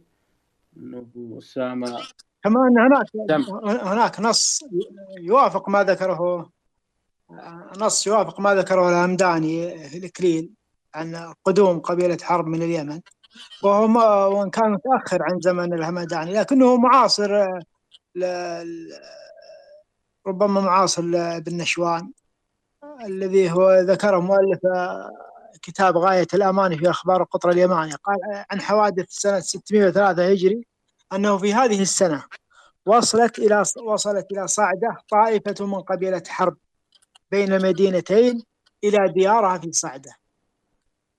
فهذا نص واضح على أن قبيلة حرب التي في تلك السنة ملء السمع والبصر بين مكة والمدينة، أن هذه الطائفة منهم عادوا إلى ديارهم في صعدة. ذكر كذا، هذا نص عليها ديارهم في صعدة. نعم، فهذا نص واضح على أنهم من صعدة ومن خولان بالتحديد. فمثلا تجد صاحب التوهمات عندما صدم بهذا النص لم يذكر أنهم من خولان، ولم ينص هذا الخبر على أنه من خولان. لم يستطع لكنه قال هؤلاء كل قبيلة حرب التي في الحجاز عادت إلى اليمن، واستبدل من بكل. والنص يقول من طائفة من، وجعلها كل. نعم، طائفة من قبيلة حرب. لا إله إلا الله. كمان هناك أخبار في بعض المصادر تفيد عن فتنة واضطراب بين قبيلة حرب والطريقة الحاج وكذا، فبناء على هذه الفتنة قد تكون حصل هذا النفي في طائفة من القبيلة بناء على هذه الحوادث في طريق الحج. أيضا النصوص القاسمة الرسي يعني تفضل أبو سامة. أبو سامة قبل ما تكمل بسألك سؤال أبو سامة، هل هجرة حرب من اليمن إلى الحجاز ونستطيع أن نصفها بأنها متواترة، خبر متواتر؟ يعتبر خبر متواتر، يعني موجود في كل الكتب، كلهم تواترت الكتب على أنها حروب بينهم وبين عمومتهم خرجوا على إثره. يعني أضف إلى ذلك يعني في كتاب القفد المحمدون ذكر قصيدة محمد بن أبان الخنفري، وهي حتى أشعار فيها، حتى أشعار قيلت فيها وحفظت ودونت ووصلت إلينا، فتعتبر من الأخبار المتواترة، يعني ما يختلف عليها. أنا بتكلم الآن على أنه حرب قبيلة لا يجمعها نسب، وإنما هي تكتلت من أقوالهم الواهمين فيها. طبعا أنا بعرج أول شيء على بحث عبد الرزاق الصاعدي لما يتكلم يقول الحلف الكامل وهو حلف النسب، فيه تدخل قبيلة فتأخذ اسمها نسبها كتنوخ والعتك وغسان، فهم من بطون شتى. طبعا هذا النص اجتزأ النص، لأنه النص هو حال إلى ابن حزم، وهو النص لابن حزم، ولكن بداية النص لم يذكره، أنه ابن حزم يقول وجميع قبائل العرب فهي راجعة إلى أب واحد حاشا 3 قبائل، وهي تنوخ والعتق وقسان. ثم يأتي تكملة النص. هنا ابن حزم ينص على أن جميع قبائل العرب راجعة إلى أب واحد، وقبيلة حرب مثل هذه القبيلة تعود في أصلها إلى قحطان وفي نسبها إلى خولان. حينما نناقش أن قبيلة حرب لا يجمعها نسب وإنما هي تكتلات، فمن أين أتى لها هذا الاسم حرب؟ من أين أتى لها هذا الاسم حتى تنسب إليه؟ إن قالوا إنه حرب المدحجي فقد نصت كتب الأنساب قاطبة على أنه لا يعرف له ذرية سوى بنو الزعافر، والنسبة إليهم الزعافري وليس الحربي. فلو كان هذا حرب المدحجي هو الاسم أو اللقب الذي أخذته هذه القبيلة المتكتلة لقالوا الزعافر وليس الحروب، لقالوا النسبة الزعافري وليس الحربي. فمن أين أتى هذا الاسم؟ الأمر الآخر أن قولهم إنها تكتلات هذا وهم وخطأ فاحش منهم، لأنه يخالف جميع كتب المتقدمين من علماء النسب. فالنسب له ضوابط وأصول، وسبق أن تحدثنا عمودها الاستفاضة في النسب. حينما تأتي وتقول عوف يقولون لك من بني حرب، زبيد من بني حرب، هذه استفاضة. من هو حرب الذي تكتلت عليه هذه القبائل؟ إذا أخذنا بمقولتهم بأنه ليس حرب ابن سعد بن خولان، من هو؟ إن قال قائل منه هو حرب المدحجي قلنا له كتب الأنساب من ابن الكلبي إلى آخره، وهؤلاء كلهم ينصون على إنهم الزعافر، بنو الزعافر، ذرية عرفت له من ابنه عامر الملقب بالزعافر. من أين أتى اللقب الحربي؟ قسان وتنوخ والعتق قبائل نص ابن حزم أنها تكتلت وتجمعت، وذكر يعني في كتابه جمهرة أنساب العرب، ذكر يعني العتق اجتمعوا ليفتكوا برسول الله صلى الله عليه وسلم فظفر بهم فاعتقهم وكانوا من بطون شتى. تنوخ من الإقامة. من أين أتى حرب؟ هم يضعون أوهاما ويختبؤون خلف معرفاتهم. لا يستطيع أحد منهم أن يواجهك حينما يكتب في تويتر بمعرفه الصحيح، ما أن تضع له سؤالا محرجا إلا وقد وضع لك الحظر حتى لا تفضح وهمه. هذا ما لدي. بارك الله فيك أبو أسامة، ونفع بك. نريد أن نختم، ما نبغى نطول، لكن أسئلتكم كثيرة يا إخوان اللي على الخاص، أرجوكم تكرار بس مداخلة يا أخي أبو نواف حتى يفهم كلام العلماء، مثل كلام ابن حزم الذي استشهد به لمآرب عندما قالوا غسان وكذا. حتى غسان أبناء أب، غسان أبناء أب، إيه بالاتفاق علماء الأنساب أنهم أبناء رجل واحد اجتمعوا وشربوا من ماء غسان وكلهم من أبناء مازن. فهل هؤلاء الذين يقولون هل يجدون في هذا المسمى غسان بطن كبير مثلا من قريش أو من هوازن أو شيء؟ هو كلهم بطن أزدي اجتمعوا. الغالب هذا التكتل يكون كله أبناء عمومة، ما أحد غريب، لأن كلهم أبناء يعني رجل أرومة واحدة أبو أبدا. هذا إجماع العلماء، ومن قال هذا فهذه كتب الأنساب موجودة، فليأتوا لنا بكلام ابن الكلب وغيره أن غسان ليسوا أبناء رجل، إنما أبناء مثلا هذا قرشي، هذا طائي، هذا كذا، هذا كذا، على مفهومهم التكتلات. وكذلك تنوخ، وأغلبها تنوخ كانت تجمع أغلبه قضاعي، يعني من نفس الدائرة، عرفتم؟ حتى لا يفهم هؤلاء يرددون كلام المستشرقين، وابن حزم لا يقول بهذا. اذهبوا حتى تفهموا كلام ابن حزم. عندما تكلم ابن حزم على غسان ماذا قال؟ قال كلهم رجل واحد. هنا تحرير العالم. انظروا إلى كلام ابن حزم لما تكلم على تنوخ. فهؤلاء أهل شبه يلتقطون الشبه التقاطا مثل القرامطة، ما يذهبون إلى الواضح.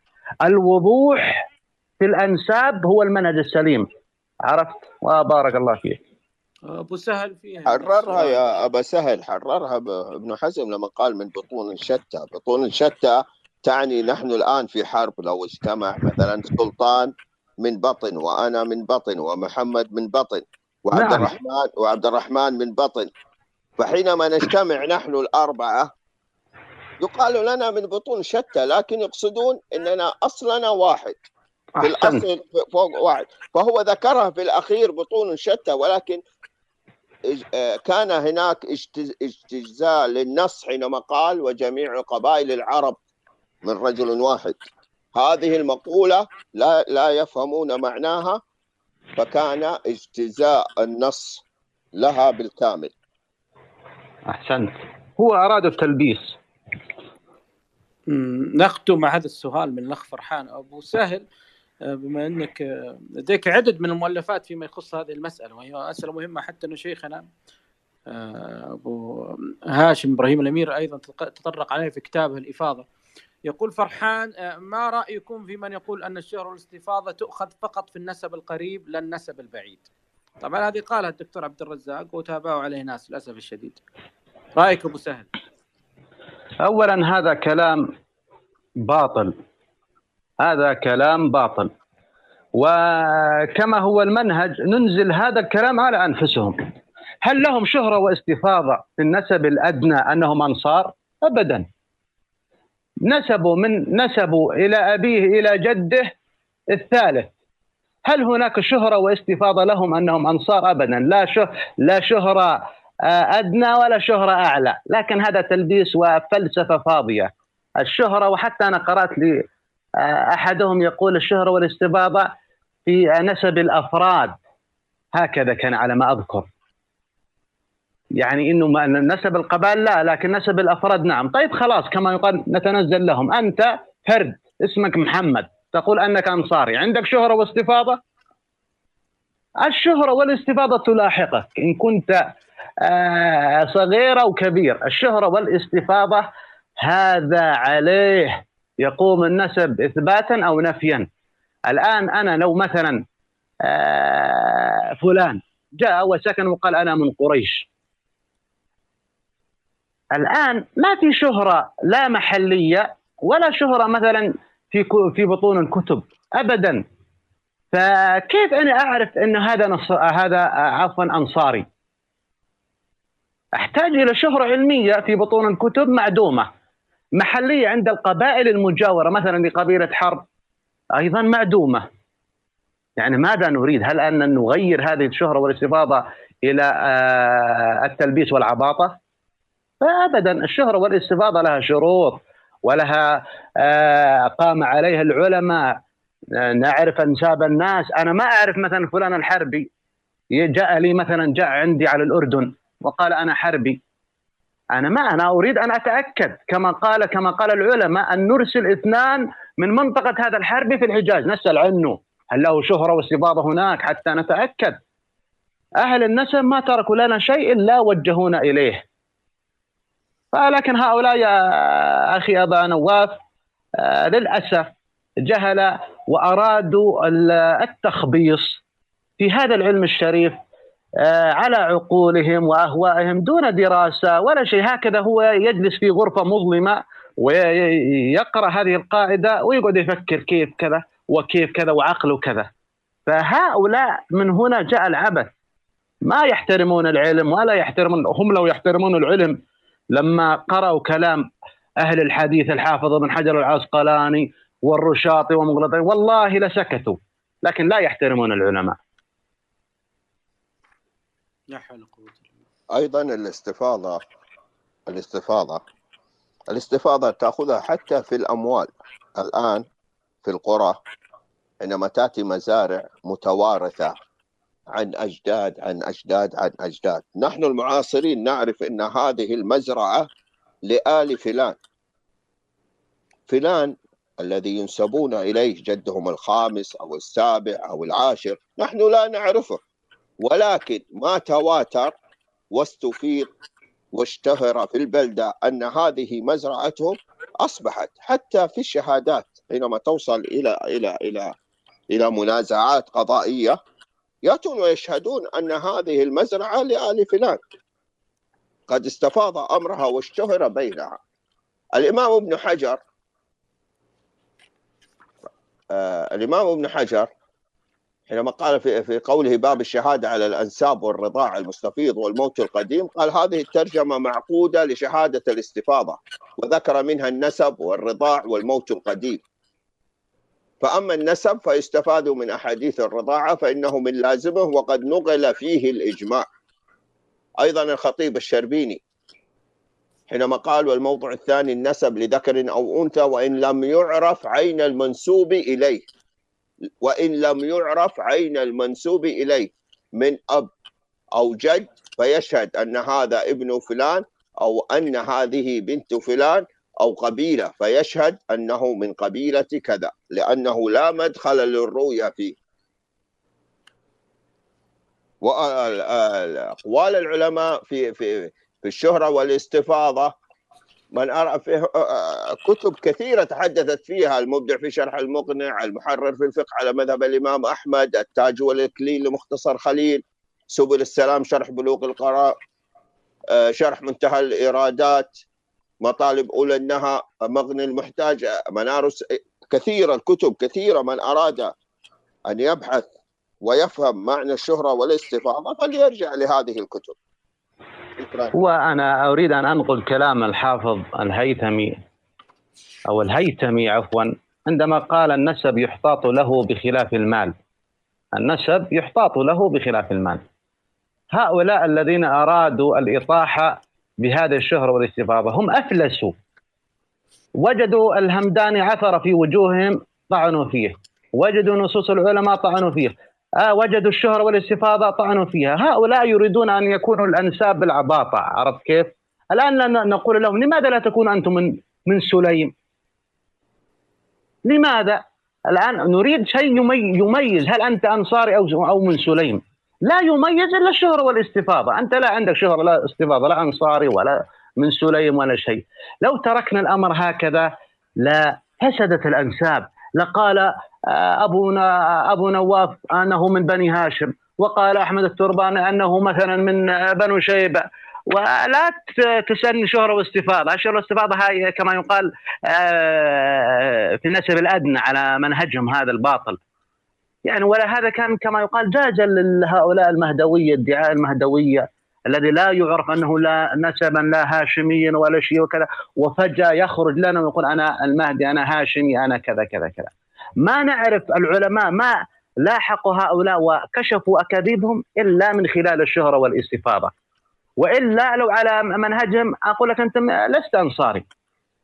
لماذا لا مثلا لا تكون أنت مثلا من غفار؟ لماذا لا تكون مثلا من الأنساب الأخرى؟ فهناك في منهج، وإلا أفسدنا هذا العلم الشريف في التشهيات والهوى. كل إنسان يريد أن يكون من قريش من بني هاشم، لكن لو تركنا الأمر وفتحنا الباب بدون ضوابط لنكب الناس كلهم على هذا النسب الشريف. فالنسب الأنصاري بحمد من الله محفوظ. والله أنا أقولها، والله لو ركبوا وصعدوا على جبال رم، لو صعدوا هؤلاء على جبال رم ونادوا أنهم أنصار، والله لن تكون على هذه النسبة لهم عليها نور، لأنها جاءت بالعباطة، جاءت بالطعن بالعلماء، جاءت بهدم قواعد علم الأنساب، جاءت قفزا عن نصوص العلماء، لا دليل ولا حجة، إنما تشابه أسماء. والله لو صعدوا على جبال رم ما كان على هذه النسبة نورا. وبارك الله فيك. أيضا يا شيخ أحمد، خطيب الشربيني له نص نفيس في الشهرة والاستفاضة حينما يقول: والحاجة داعية إلى إثبات الإنسان إلى الأجداد المتوفين والقبائل القديمة فسمح فيه. قال ابن المنذر: وهذا مما لا أعلم فيه خلافا.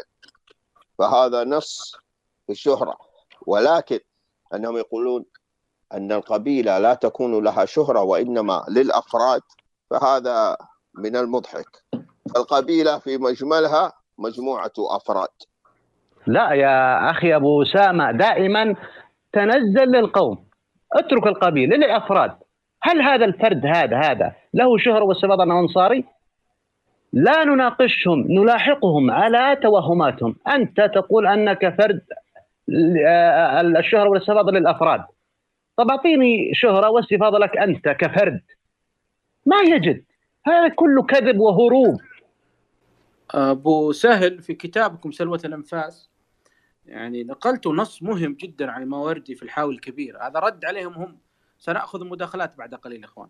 لما يقولون أنه للأفراد، يقول الماوردي في الحاوي الكبير: وأما النسب فيثبت بسماع الخبر الشائع الخارج إلى حد الاستفاضة في أوقات مختلفة وأحوال متباينة من مدح وذم وسخط ورضا، يسمع الناس فيها على اختلافهم، يقولون هذا فلان ابن فلان، فيخصونه بالنسب إلى الأب، أو يعمونه بنسب أعلى فيقولون هذا من بني هاشم أو من بني أمية، فيثبت نسبه في الخصوص والعموم بالخبر الشائع. فهذا يعني واضح النص يا أبو سهل، نقلته أنت في كتابك سلوة الأنفاس، يعني أنه يؤخذ الشهرة والاستفاضة في الأنساب البعيدة. الأخ أدب بيان، احنا وعدناك نعطيك فرصة هذا الأسبوع، تفضل.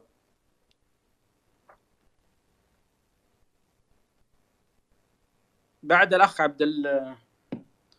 تفضل أدب بيان. الأخ عبد المحسن بعده، السلام عليكم ورحمة الله وبركاته. السلام ورحمة الله وبركاته. تفضل أبوي.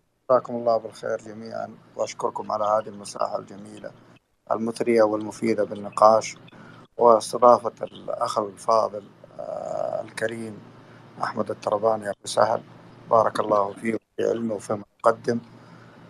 بس عندي ملاحظة بسيطة، يعني عنوان المساحة الزور الإكليل، يعني اللي ثبت وقرأناه في الإكليل الأول والثاني من الكتب التي طبعت، الواضح من النصوص الجزء العاشر يتكلم بلسان الهمداني، فهل الأول والثاني وغيره من الأجزاء تنتسب للهمداني، بالرغم أن كاتب النص يقول قلت أنا فلان فلان بن نشوان الحميري؟ عرفت؟ بارك الله فيك. هذه بس يعني ملاحظة. أنت أخ الاسم الكريم الأول عبد العزيز. يا عبد العزيز، أنت ما كنت معنا في بداية المساحة. كان معنا استضفنا الأستاذ عبد الرحمن جمال الحازمي، وعلى كلامه له سنوات يراجع نصوص الإكليل، فأثبت أن نصوص الجزء الأول نقله واقتبسه قبل ابن نشوان 25 مؤلف قبل ولادة ابن نشوان، منها 200 اقتباس، أكثر من 200 اقتباس فقط للإشبيلي من الجزء الأول. فهذه تثبت أن هذه النصوص الموجودة في الكتاب المطبوع هي للهمداني وليس لابن نشوان. ابن نشوان كان أمين، وأمانته العلمية أنا بالنسبة لي أكثر من أمانة يعني بعض الموجودين في هذه الساحة، ويتحدثون عن أنه الكتاب الإكليل الجزء الأول أو الثاني مزور، فكانوا يتحدثون يعني بلا دليل. فما راجعنا النصوص، راجعنا النقولات، تأكد هذا أنه غير صحيح. فارجع اسمع المساحة، راح يزول عنك هذا اللبس. تفضل عبد المحسن. السلام عليكم. السلام ورحمة الله. ما أدري أنت تسمعون صوتي واضح؟ صوتك واضح. تفضل عبد استفسارك. ما عندي استفسار، أنا عندي مقترح. نعم تفضل. يعني احنا كدولة او كشعب سعودي عربي، لو يكون عندنا مشروع خاص بالسعودية، مو افضل من ان كل قبيلة عندها مشروع خاص فيها؟ مشروع ايش؟ المشروع الجيني. لا اخوي عبد المحسن، عندك غير الجينات ولا بس بالجينات؟ اذا عندك مقترح بس بالجينات عبد المحسن، والكلام الاخوان عدنا وزدنا ونعيد اليوم في هذه المساحة. فيما يخص الجينات لن نتطرق إليها في هذه المساحة حتى نستضيف مصدر موثوق نثق بما لديه من معلومات، حتى نفيدكم ونفيد أنفسنا قبلكم في ما نتحدث عنه. حتى هذه اللحظة للأسف الشديد لم نجد المصدر الموثوق الذي نثق به، ويوجد من بعض الأخوة ارتياب، وما حد يلومهم، لأنه اللي يشوف الساحة الجينية يعرف هذا الموضوع. تفضل أبو سهل. تفضل. أنا أريد نصيحة علمية، وأنا لا أريد التفصيل فيما يتعلق بالحمض النووي أو الجينيات أو غير ذلك. هذا عند أهل النسب المؤصلين ليس له فائدة ولا يؤخذ به. هذا الحمض النووي جاء وحل في هذا العصر محل القيافة. قديما كانوا يعرف الولد وكذا بالقيافة، ذهبت الآن القيافة فحل محلها الجينيات. وهذا الجينيات يستعمل عند من عرف وشم رائحة أهل علم النسب أنه لا يؤخذ به إلا في النسب الأدنى بين الولد وأبوه، أو في الجرائم أو في الأطفال وغير ذلك، وهو عمل المحاكم الشرعية عندنا في الدول، وهو عليه العلماء علماء الفقه يقولون أن هذا النسب أو هذا الحمض أنه يجوز استعماله في إيش؟ في النسب الأدنى، يجب أن نفرق. أما النسب الأعلى أن نعرف أبو نواف هذا قرشي أو مثلا حميري، هذا ما له أي فائدة أبدا إذا كان في النسب الأدنى قرينة. ولكن عندما ننظر إلى هؤلاء الذين في الساحات، والله إني أنظر إلى هؤلاء الذين يتكلمون في الحمض، والله ما درسوا الحمض النووي ولا درسوا علم الأنساب، والله جهال. والله لو سألناهم ما الفرق بين ثبوت النسب الأدنى والأعلى؟ والله ما عرفوا. اذكر لنا نواقض وشروط الشهرة والاستفاضة، والله ما عرفوا. دخلوا هم عبارة أغلبهم، أقولها علانية، أغلبهم كراكوز، يأخذ عينة ويرسلها للشركة الأمريكية هناك، فتأتي ويأتي ويخبص في أنسابنا.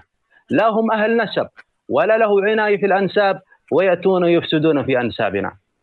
فمن يستعمل الحمض النووي هذا شاك في نسبه. لو كان متيقن في نسبه أنه مثلا قحطاني أزدي جذامي لخمي، ما احتاج أن يذهب ويمد لسانه إلى فلان وعلان. لكن هذا عنده شك أنه ما هو من قبيلة كذا أو ما هو من قبيلة، فأحتاجه. فالشك هذا هو كما يقال هو ونفسه.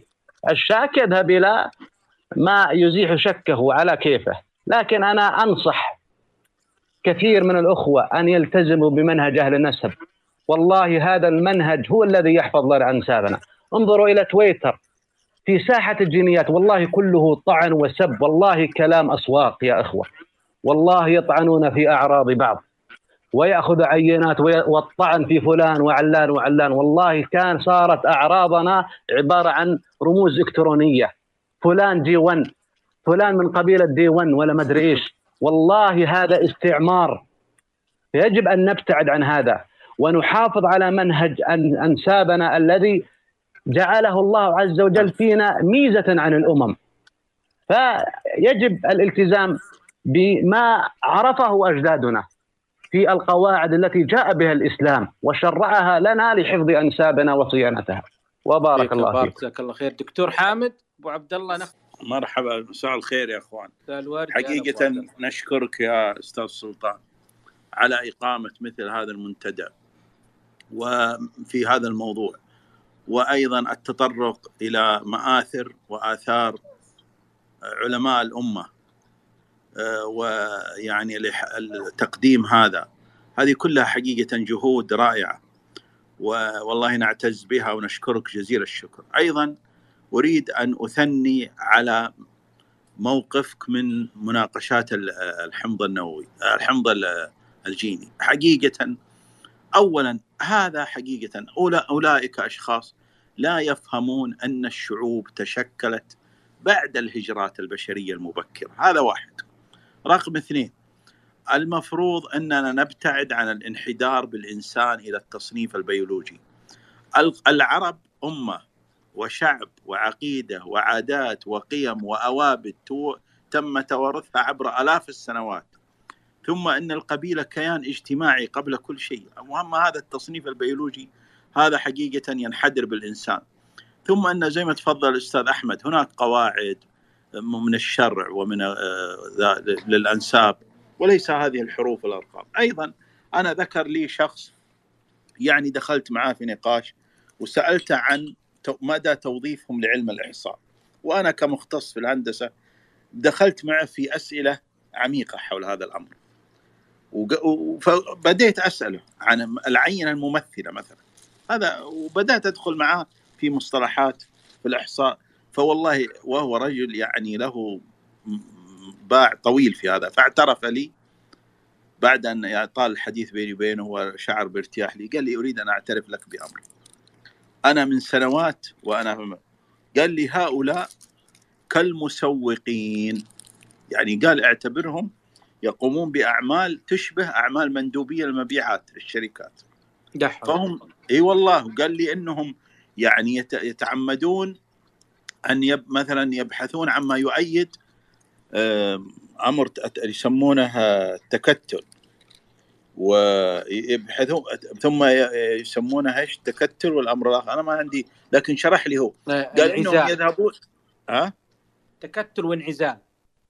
لا، التكتل والامر الاخر هو ان يبحث عن عينه ترتبط في جد اعلى فالمهم ذكر لي قال لي انهم ياتون لي قبيله ثم يبحثون عن عينتين في حلب او في تونس، ويدعون ان قبل 2000 سنه القبيله الفلانيه كانت يذكر انها تحوم حول هذه الديار، واذا وجدوا عينتين عملوا منها يعني الحقيقه امور هو حدثني عنها وقال لي لا تثق فيها، قال اعتبر كثيرا مما يقال يشبه ما يردده مندوبي مبيعات ومدافعين عن يعني كمندوب المبيعات اللي يسوق يعني. ولكن قد يكون مع استمرار الأبحاث وتشكل عينات أكثر ودقة أبحاث قد تظهر أمور، وعندها سنكتشف أن كثير من الطرح المبكر الحالي كان حقيقة مبني على أسس غير علمية على الإطلاق. فأنا أشكرك يا أخ سلطان على أنك يعني تنأى عن هذا. ونحن أمة عقيدة وأمة حضارة، ونعتبر كياناتنا القبلية هي كيانات اجتماعية بالدرجة الأولى وليس تصنيف بيولوجي. لدينا ما يغنينا عن هذه الحروف وهذا التصنيف البيولوجي للبشر اللي لا يحترم عقائدهم ولا ارتباطهم بأراضيهم ولا شيء. حقيقة للأسف منهج مادي يعني منبت عن العقيدة والقيم والتشكل الحضاري للأمم اللي يأخذ آلاف السنوات، بعيدا عن هذا التصنيف البيولوجي والحروف اللي يعني تقلل من إنسانية الإنسان. شكرا لك يا أخ سلطان.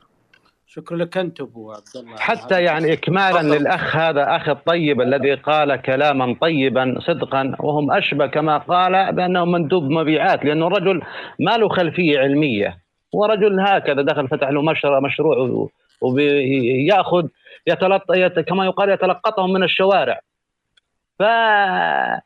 فهؤلاء شوف الشرع عز وجل، الله عز وجل جعل لنا في شرعنا صيانة لأنسابنا. من قال أن الأخ أبو نواف وكذا وكذا وطعن في نسبه وقذف، هذا له حكم الجلد أو التعزير أو كذا. هؤلاء في الحمض لا يطعن في نسب فلان ويطعن في الموروث والشهرة والاستفاضة ولا شيء، لا حد ولا تعزير ولا شيء. والله أنهم جاءوا لهدم أنسابنا كما جاء المستشرقون لهدم أنسابنا وجعلونا من كل قطر أغنية. هذا رجل شهرة واستفاضة وفي بطون الكتب أنه مثلا حربي، يأتي هذا يأخذ له عينة ويطلع إيش يقول هذا الطائي. هذا قذف ولا ما هو قذف؟ ويأتي وطعن فيه ويغير ويبدل في أرحام الناس ويقول لك هذا العلم. إيش علم أنت أخذت لي عينة ووديت على بنو الأصفر هناك وتركت العلماء الإسلام أهل الصدق والورع وتقدم لي كلام بنو الأصفر على علم العرب الذين ميزهم الله عن بنو الأصفر. نحن العرب أمة متماسك بالأنساب صيانة وحفظا. هؤلاء بنو الأصفر وغيرهم من الأمم ما عندهم هذا الحفظ الذي عندنا في العرب، لا حفظ عرض ولا شيء. نحن حتى كما يقال زاد هذا الحفظ إنه شغلت كما يقال ما يزوج فلان، حتى في نفس القبيلة في بطن ما يزوج بطن من باب الحفظ إنه هذا كذا دون هذا أعلى وهذا كذا. فنحن يضرب بنا المثل في الصيانة والحفظ في أنسابنا. يأتي يعلمنا بني الأصفر ولا ذاك المستشرق الجاهل في أنسابنا التي ميزنا الله بها عن بنو الأصفر واليهود والترك والزنج. فيا أخوان نحن لنا عقول. وبارك الله فيك يا أبو نواف. فيك بارك أبو سهل. نشكر أبو جمال أستاذ عبد الرحمن الحازمي على مشاركته معنا هذا الأسبوع، وكذلك أبو عبد الرحمن حمد الرحيلي والدكتور حامد الأحمدي وأبو عبد الله. نشكرهم على هذه الإضافات والإثراء في مساحتنا هذا الأسبوع. أشكرك أبو سامع رغم ظروفك الصحية إلا أنك أبيت إلا أن تشاركنا وتضفي الإضافات الرائعة الجميلة هذا الأسبوع. إذا عندك كلمة ختامية أبو سامع. أنا بتكلم على نقطة مهمة الآن في كتاب السيرة النبوية، وكل من يكتب في السيرة النبوية أو يبحث فيها دائما المرجع الأول عنده سيرة ابن هشام. فهل كتاب سيرة ابن هشام هو من ألفه ابن هشام أم أنه هذب سيرة ابن إسحاق؟ ابن هشام في منهجه في هذا الكتاب يذكر يقول قال ابن هشام قال ابن هشام، وهذه نحن دائما نركز فيها في السيرة النبوية للتفريق بين نص ابن إسحاق ونص ابن هشام. حينما يقول قال ابن هشام نعرف أن هذا من قول ابن هشام. يقول في منهجه في الكتاب: وأنا إن شاء الله مبتدي هذا الكتاب بذكر إسماعيل ابن إبراهيم، إلى أن يقول: وتارك بعض ما ذكره ابن إسحاق في هذا الكتاب. وتارك بعض ما ذكره ابن إسحاق في هذا الكتاب مما ليس لرسول الله صلى الله عليه وسلم فيه ذكر ولا نزل فيه من القرآن شيء، وليس سببا لشيء من هذا الكتاب ولا تفسيرا له ولا شاهدا عليه لما ذكرت من الاختصار. وأشعارا ذكرها لم أرى أحدا من أهل العلم بالشعر يعرفها، وأشياء بعضها يشنع الحديث به، وبعض يسوء بعض الناس ذكره، وبعض لم يقر لنا البكاء بروايته. هنا أوضح حينما اختصر الكتاب وهذبه ونسب إليه، هذا كان جهده. بينما ابن نشوان نجده يقول: فأثبت في النسب بما أتى به ذاكرا، يقصد الحمداني لما ذكره في كتابه، غير أني اختصرت شيئا ذكره في النسب ليس هو من جملته بمحتسب، بل هو مما ذكره من الاختلاف في التاريخ ونحوه من غير أن أنسب الكدر إلى صفوه.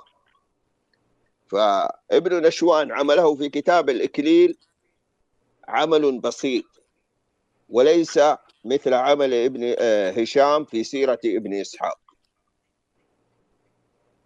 فمن يريد من يقول إنه ابن نشوان اختصر الكتاب، حتى في مختصرات الكتاب، في مختصرات الكتب هناك كتب تنسب للعالم وتنسب أن هذا اختصره، والاختصار لا يعني انتفاء الأصل عن المؤلف الأصلي. شكرا، وشكرا لكل من حضر اليوم. شكرا لك أنت أبو أسامة، ورحم الله محمد بن نشوان الحميري، والله إنه أكثر أمانة علمية من بعض مؤلفين في زماننا هذا الذين اتهموا كتاب الإكليل بالتزوير. كلمة ختامية أبو سعود. أشكرك أخي أبو نواف، وأشكر كل من شارك واستمع، وليس لدي أي ضغط. كلمة ختامية أبو سهل. أنا الختام دائما أحب أن أوجه الناس أن أعراضنا وأنسابنا غالية، وأن لا نترك النسب والعرض لمن هو جاهل في هذا العلم، لا يعرف عنه تأصيل في هذا العلم، ولا أنه جثى الركب عند أهل هذا الفن، أو ممن له ليس له عناية. فهذه أنسابنا لا تكون ملطشة لكل من هب ودب يلوكها فلان وعلان وعلان. أنسابنا غالية، كما في الأمور الدنيوية سيارتك أو بيتك غالي، والله أعراضنا وأنسابنا أغلى. فعليكم، دائما أقول عليكم بمنهج أهل الحديث والنسب، اسلكوا هذا المنهج، والله فيه صيانة لأنسابنا وأعراضنا. فعليكم بهذا المنهج الذي هو واضح، لا فيه الغبش ولا فيه الحيرة الذين يسلكون هؤلاء تلك المسالك التي تجعل صاحبها في حيرة وطعن وجهل، وحتى آخر المطاف طعن في العلماء.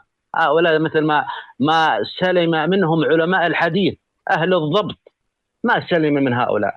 فعليكم بالحرص على هذا المنهج السليم، وبارك الله فيك. بارك.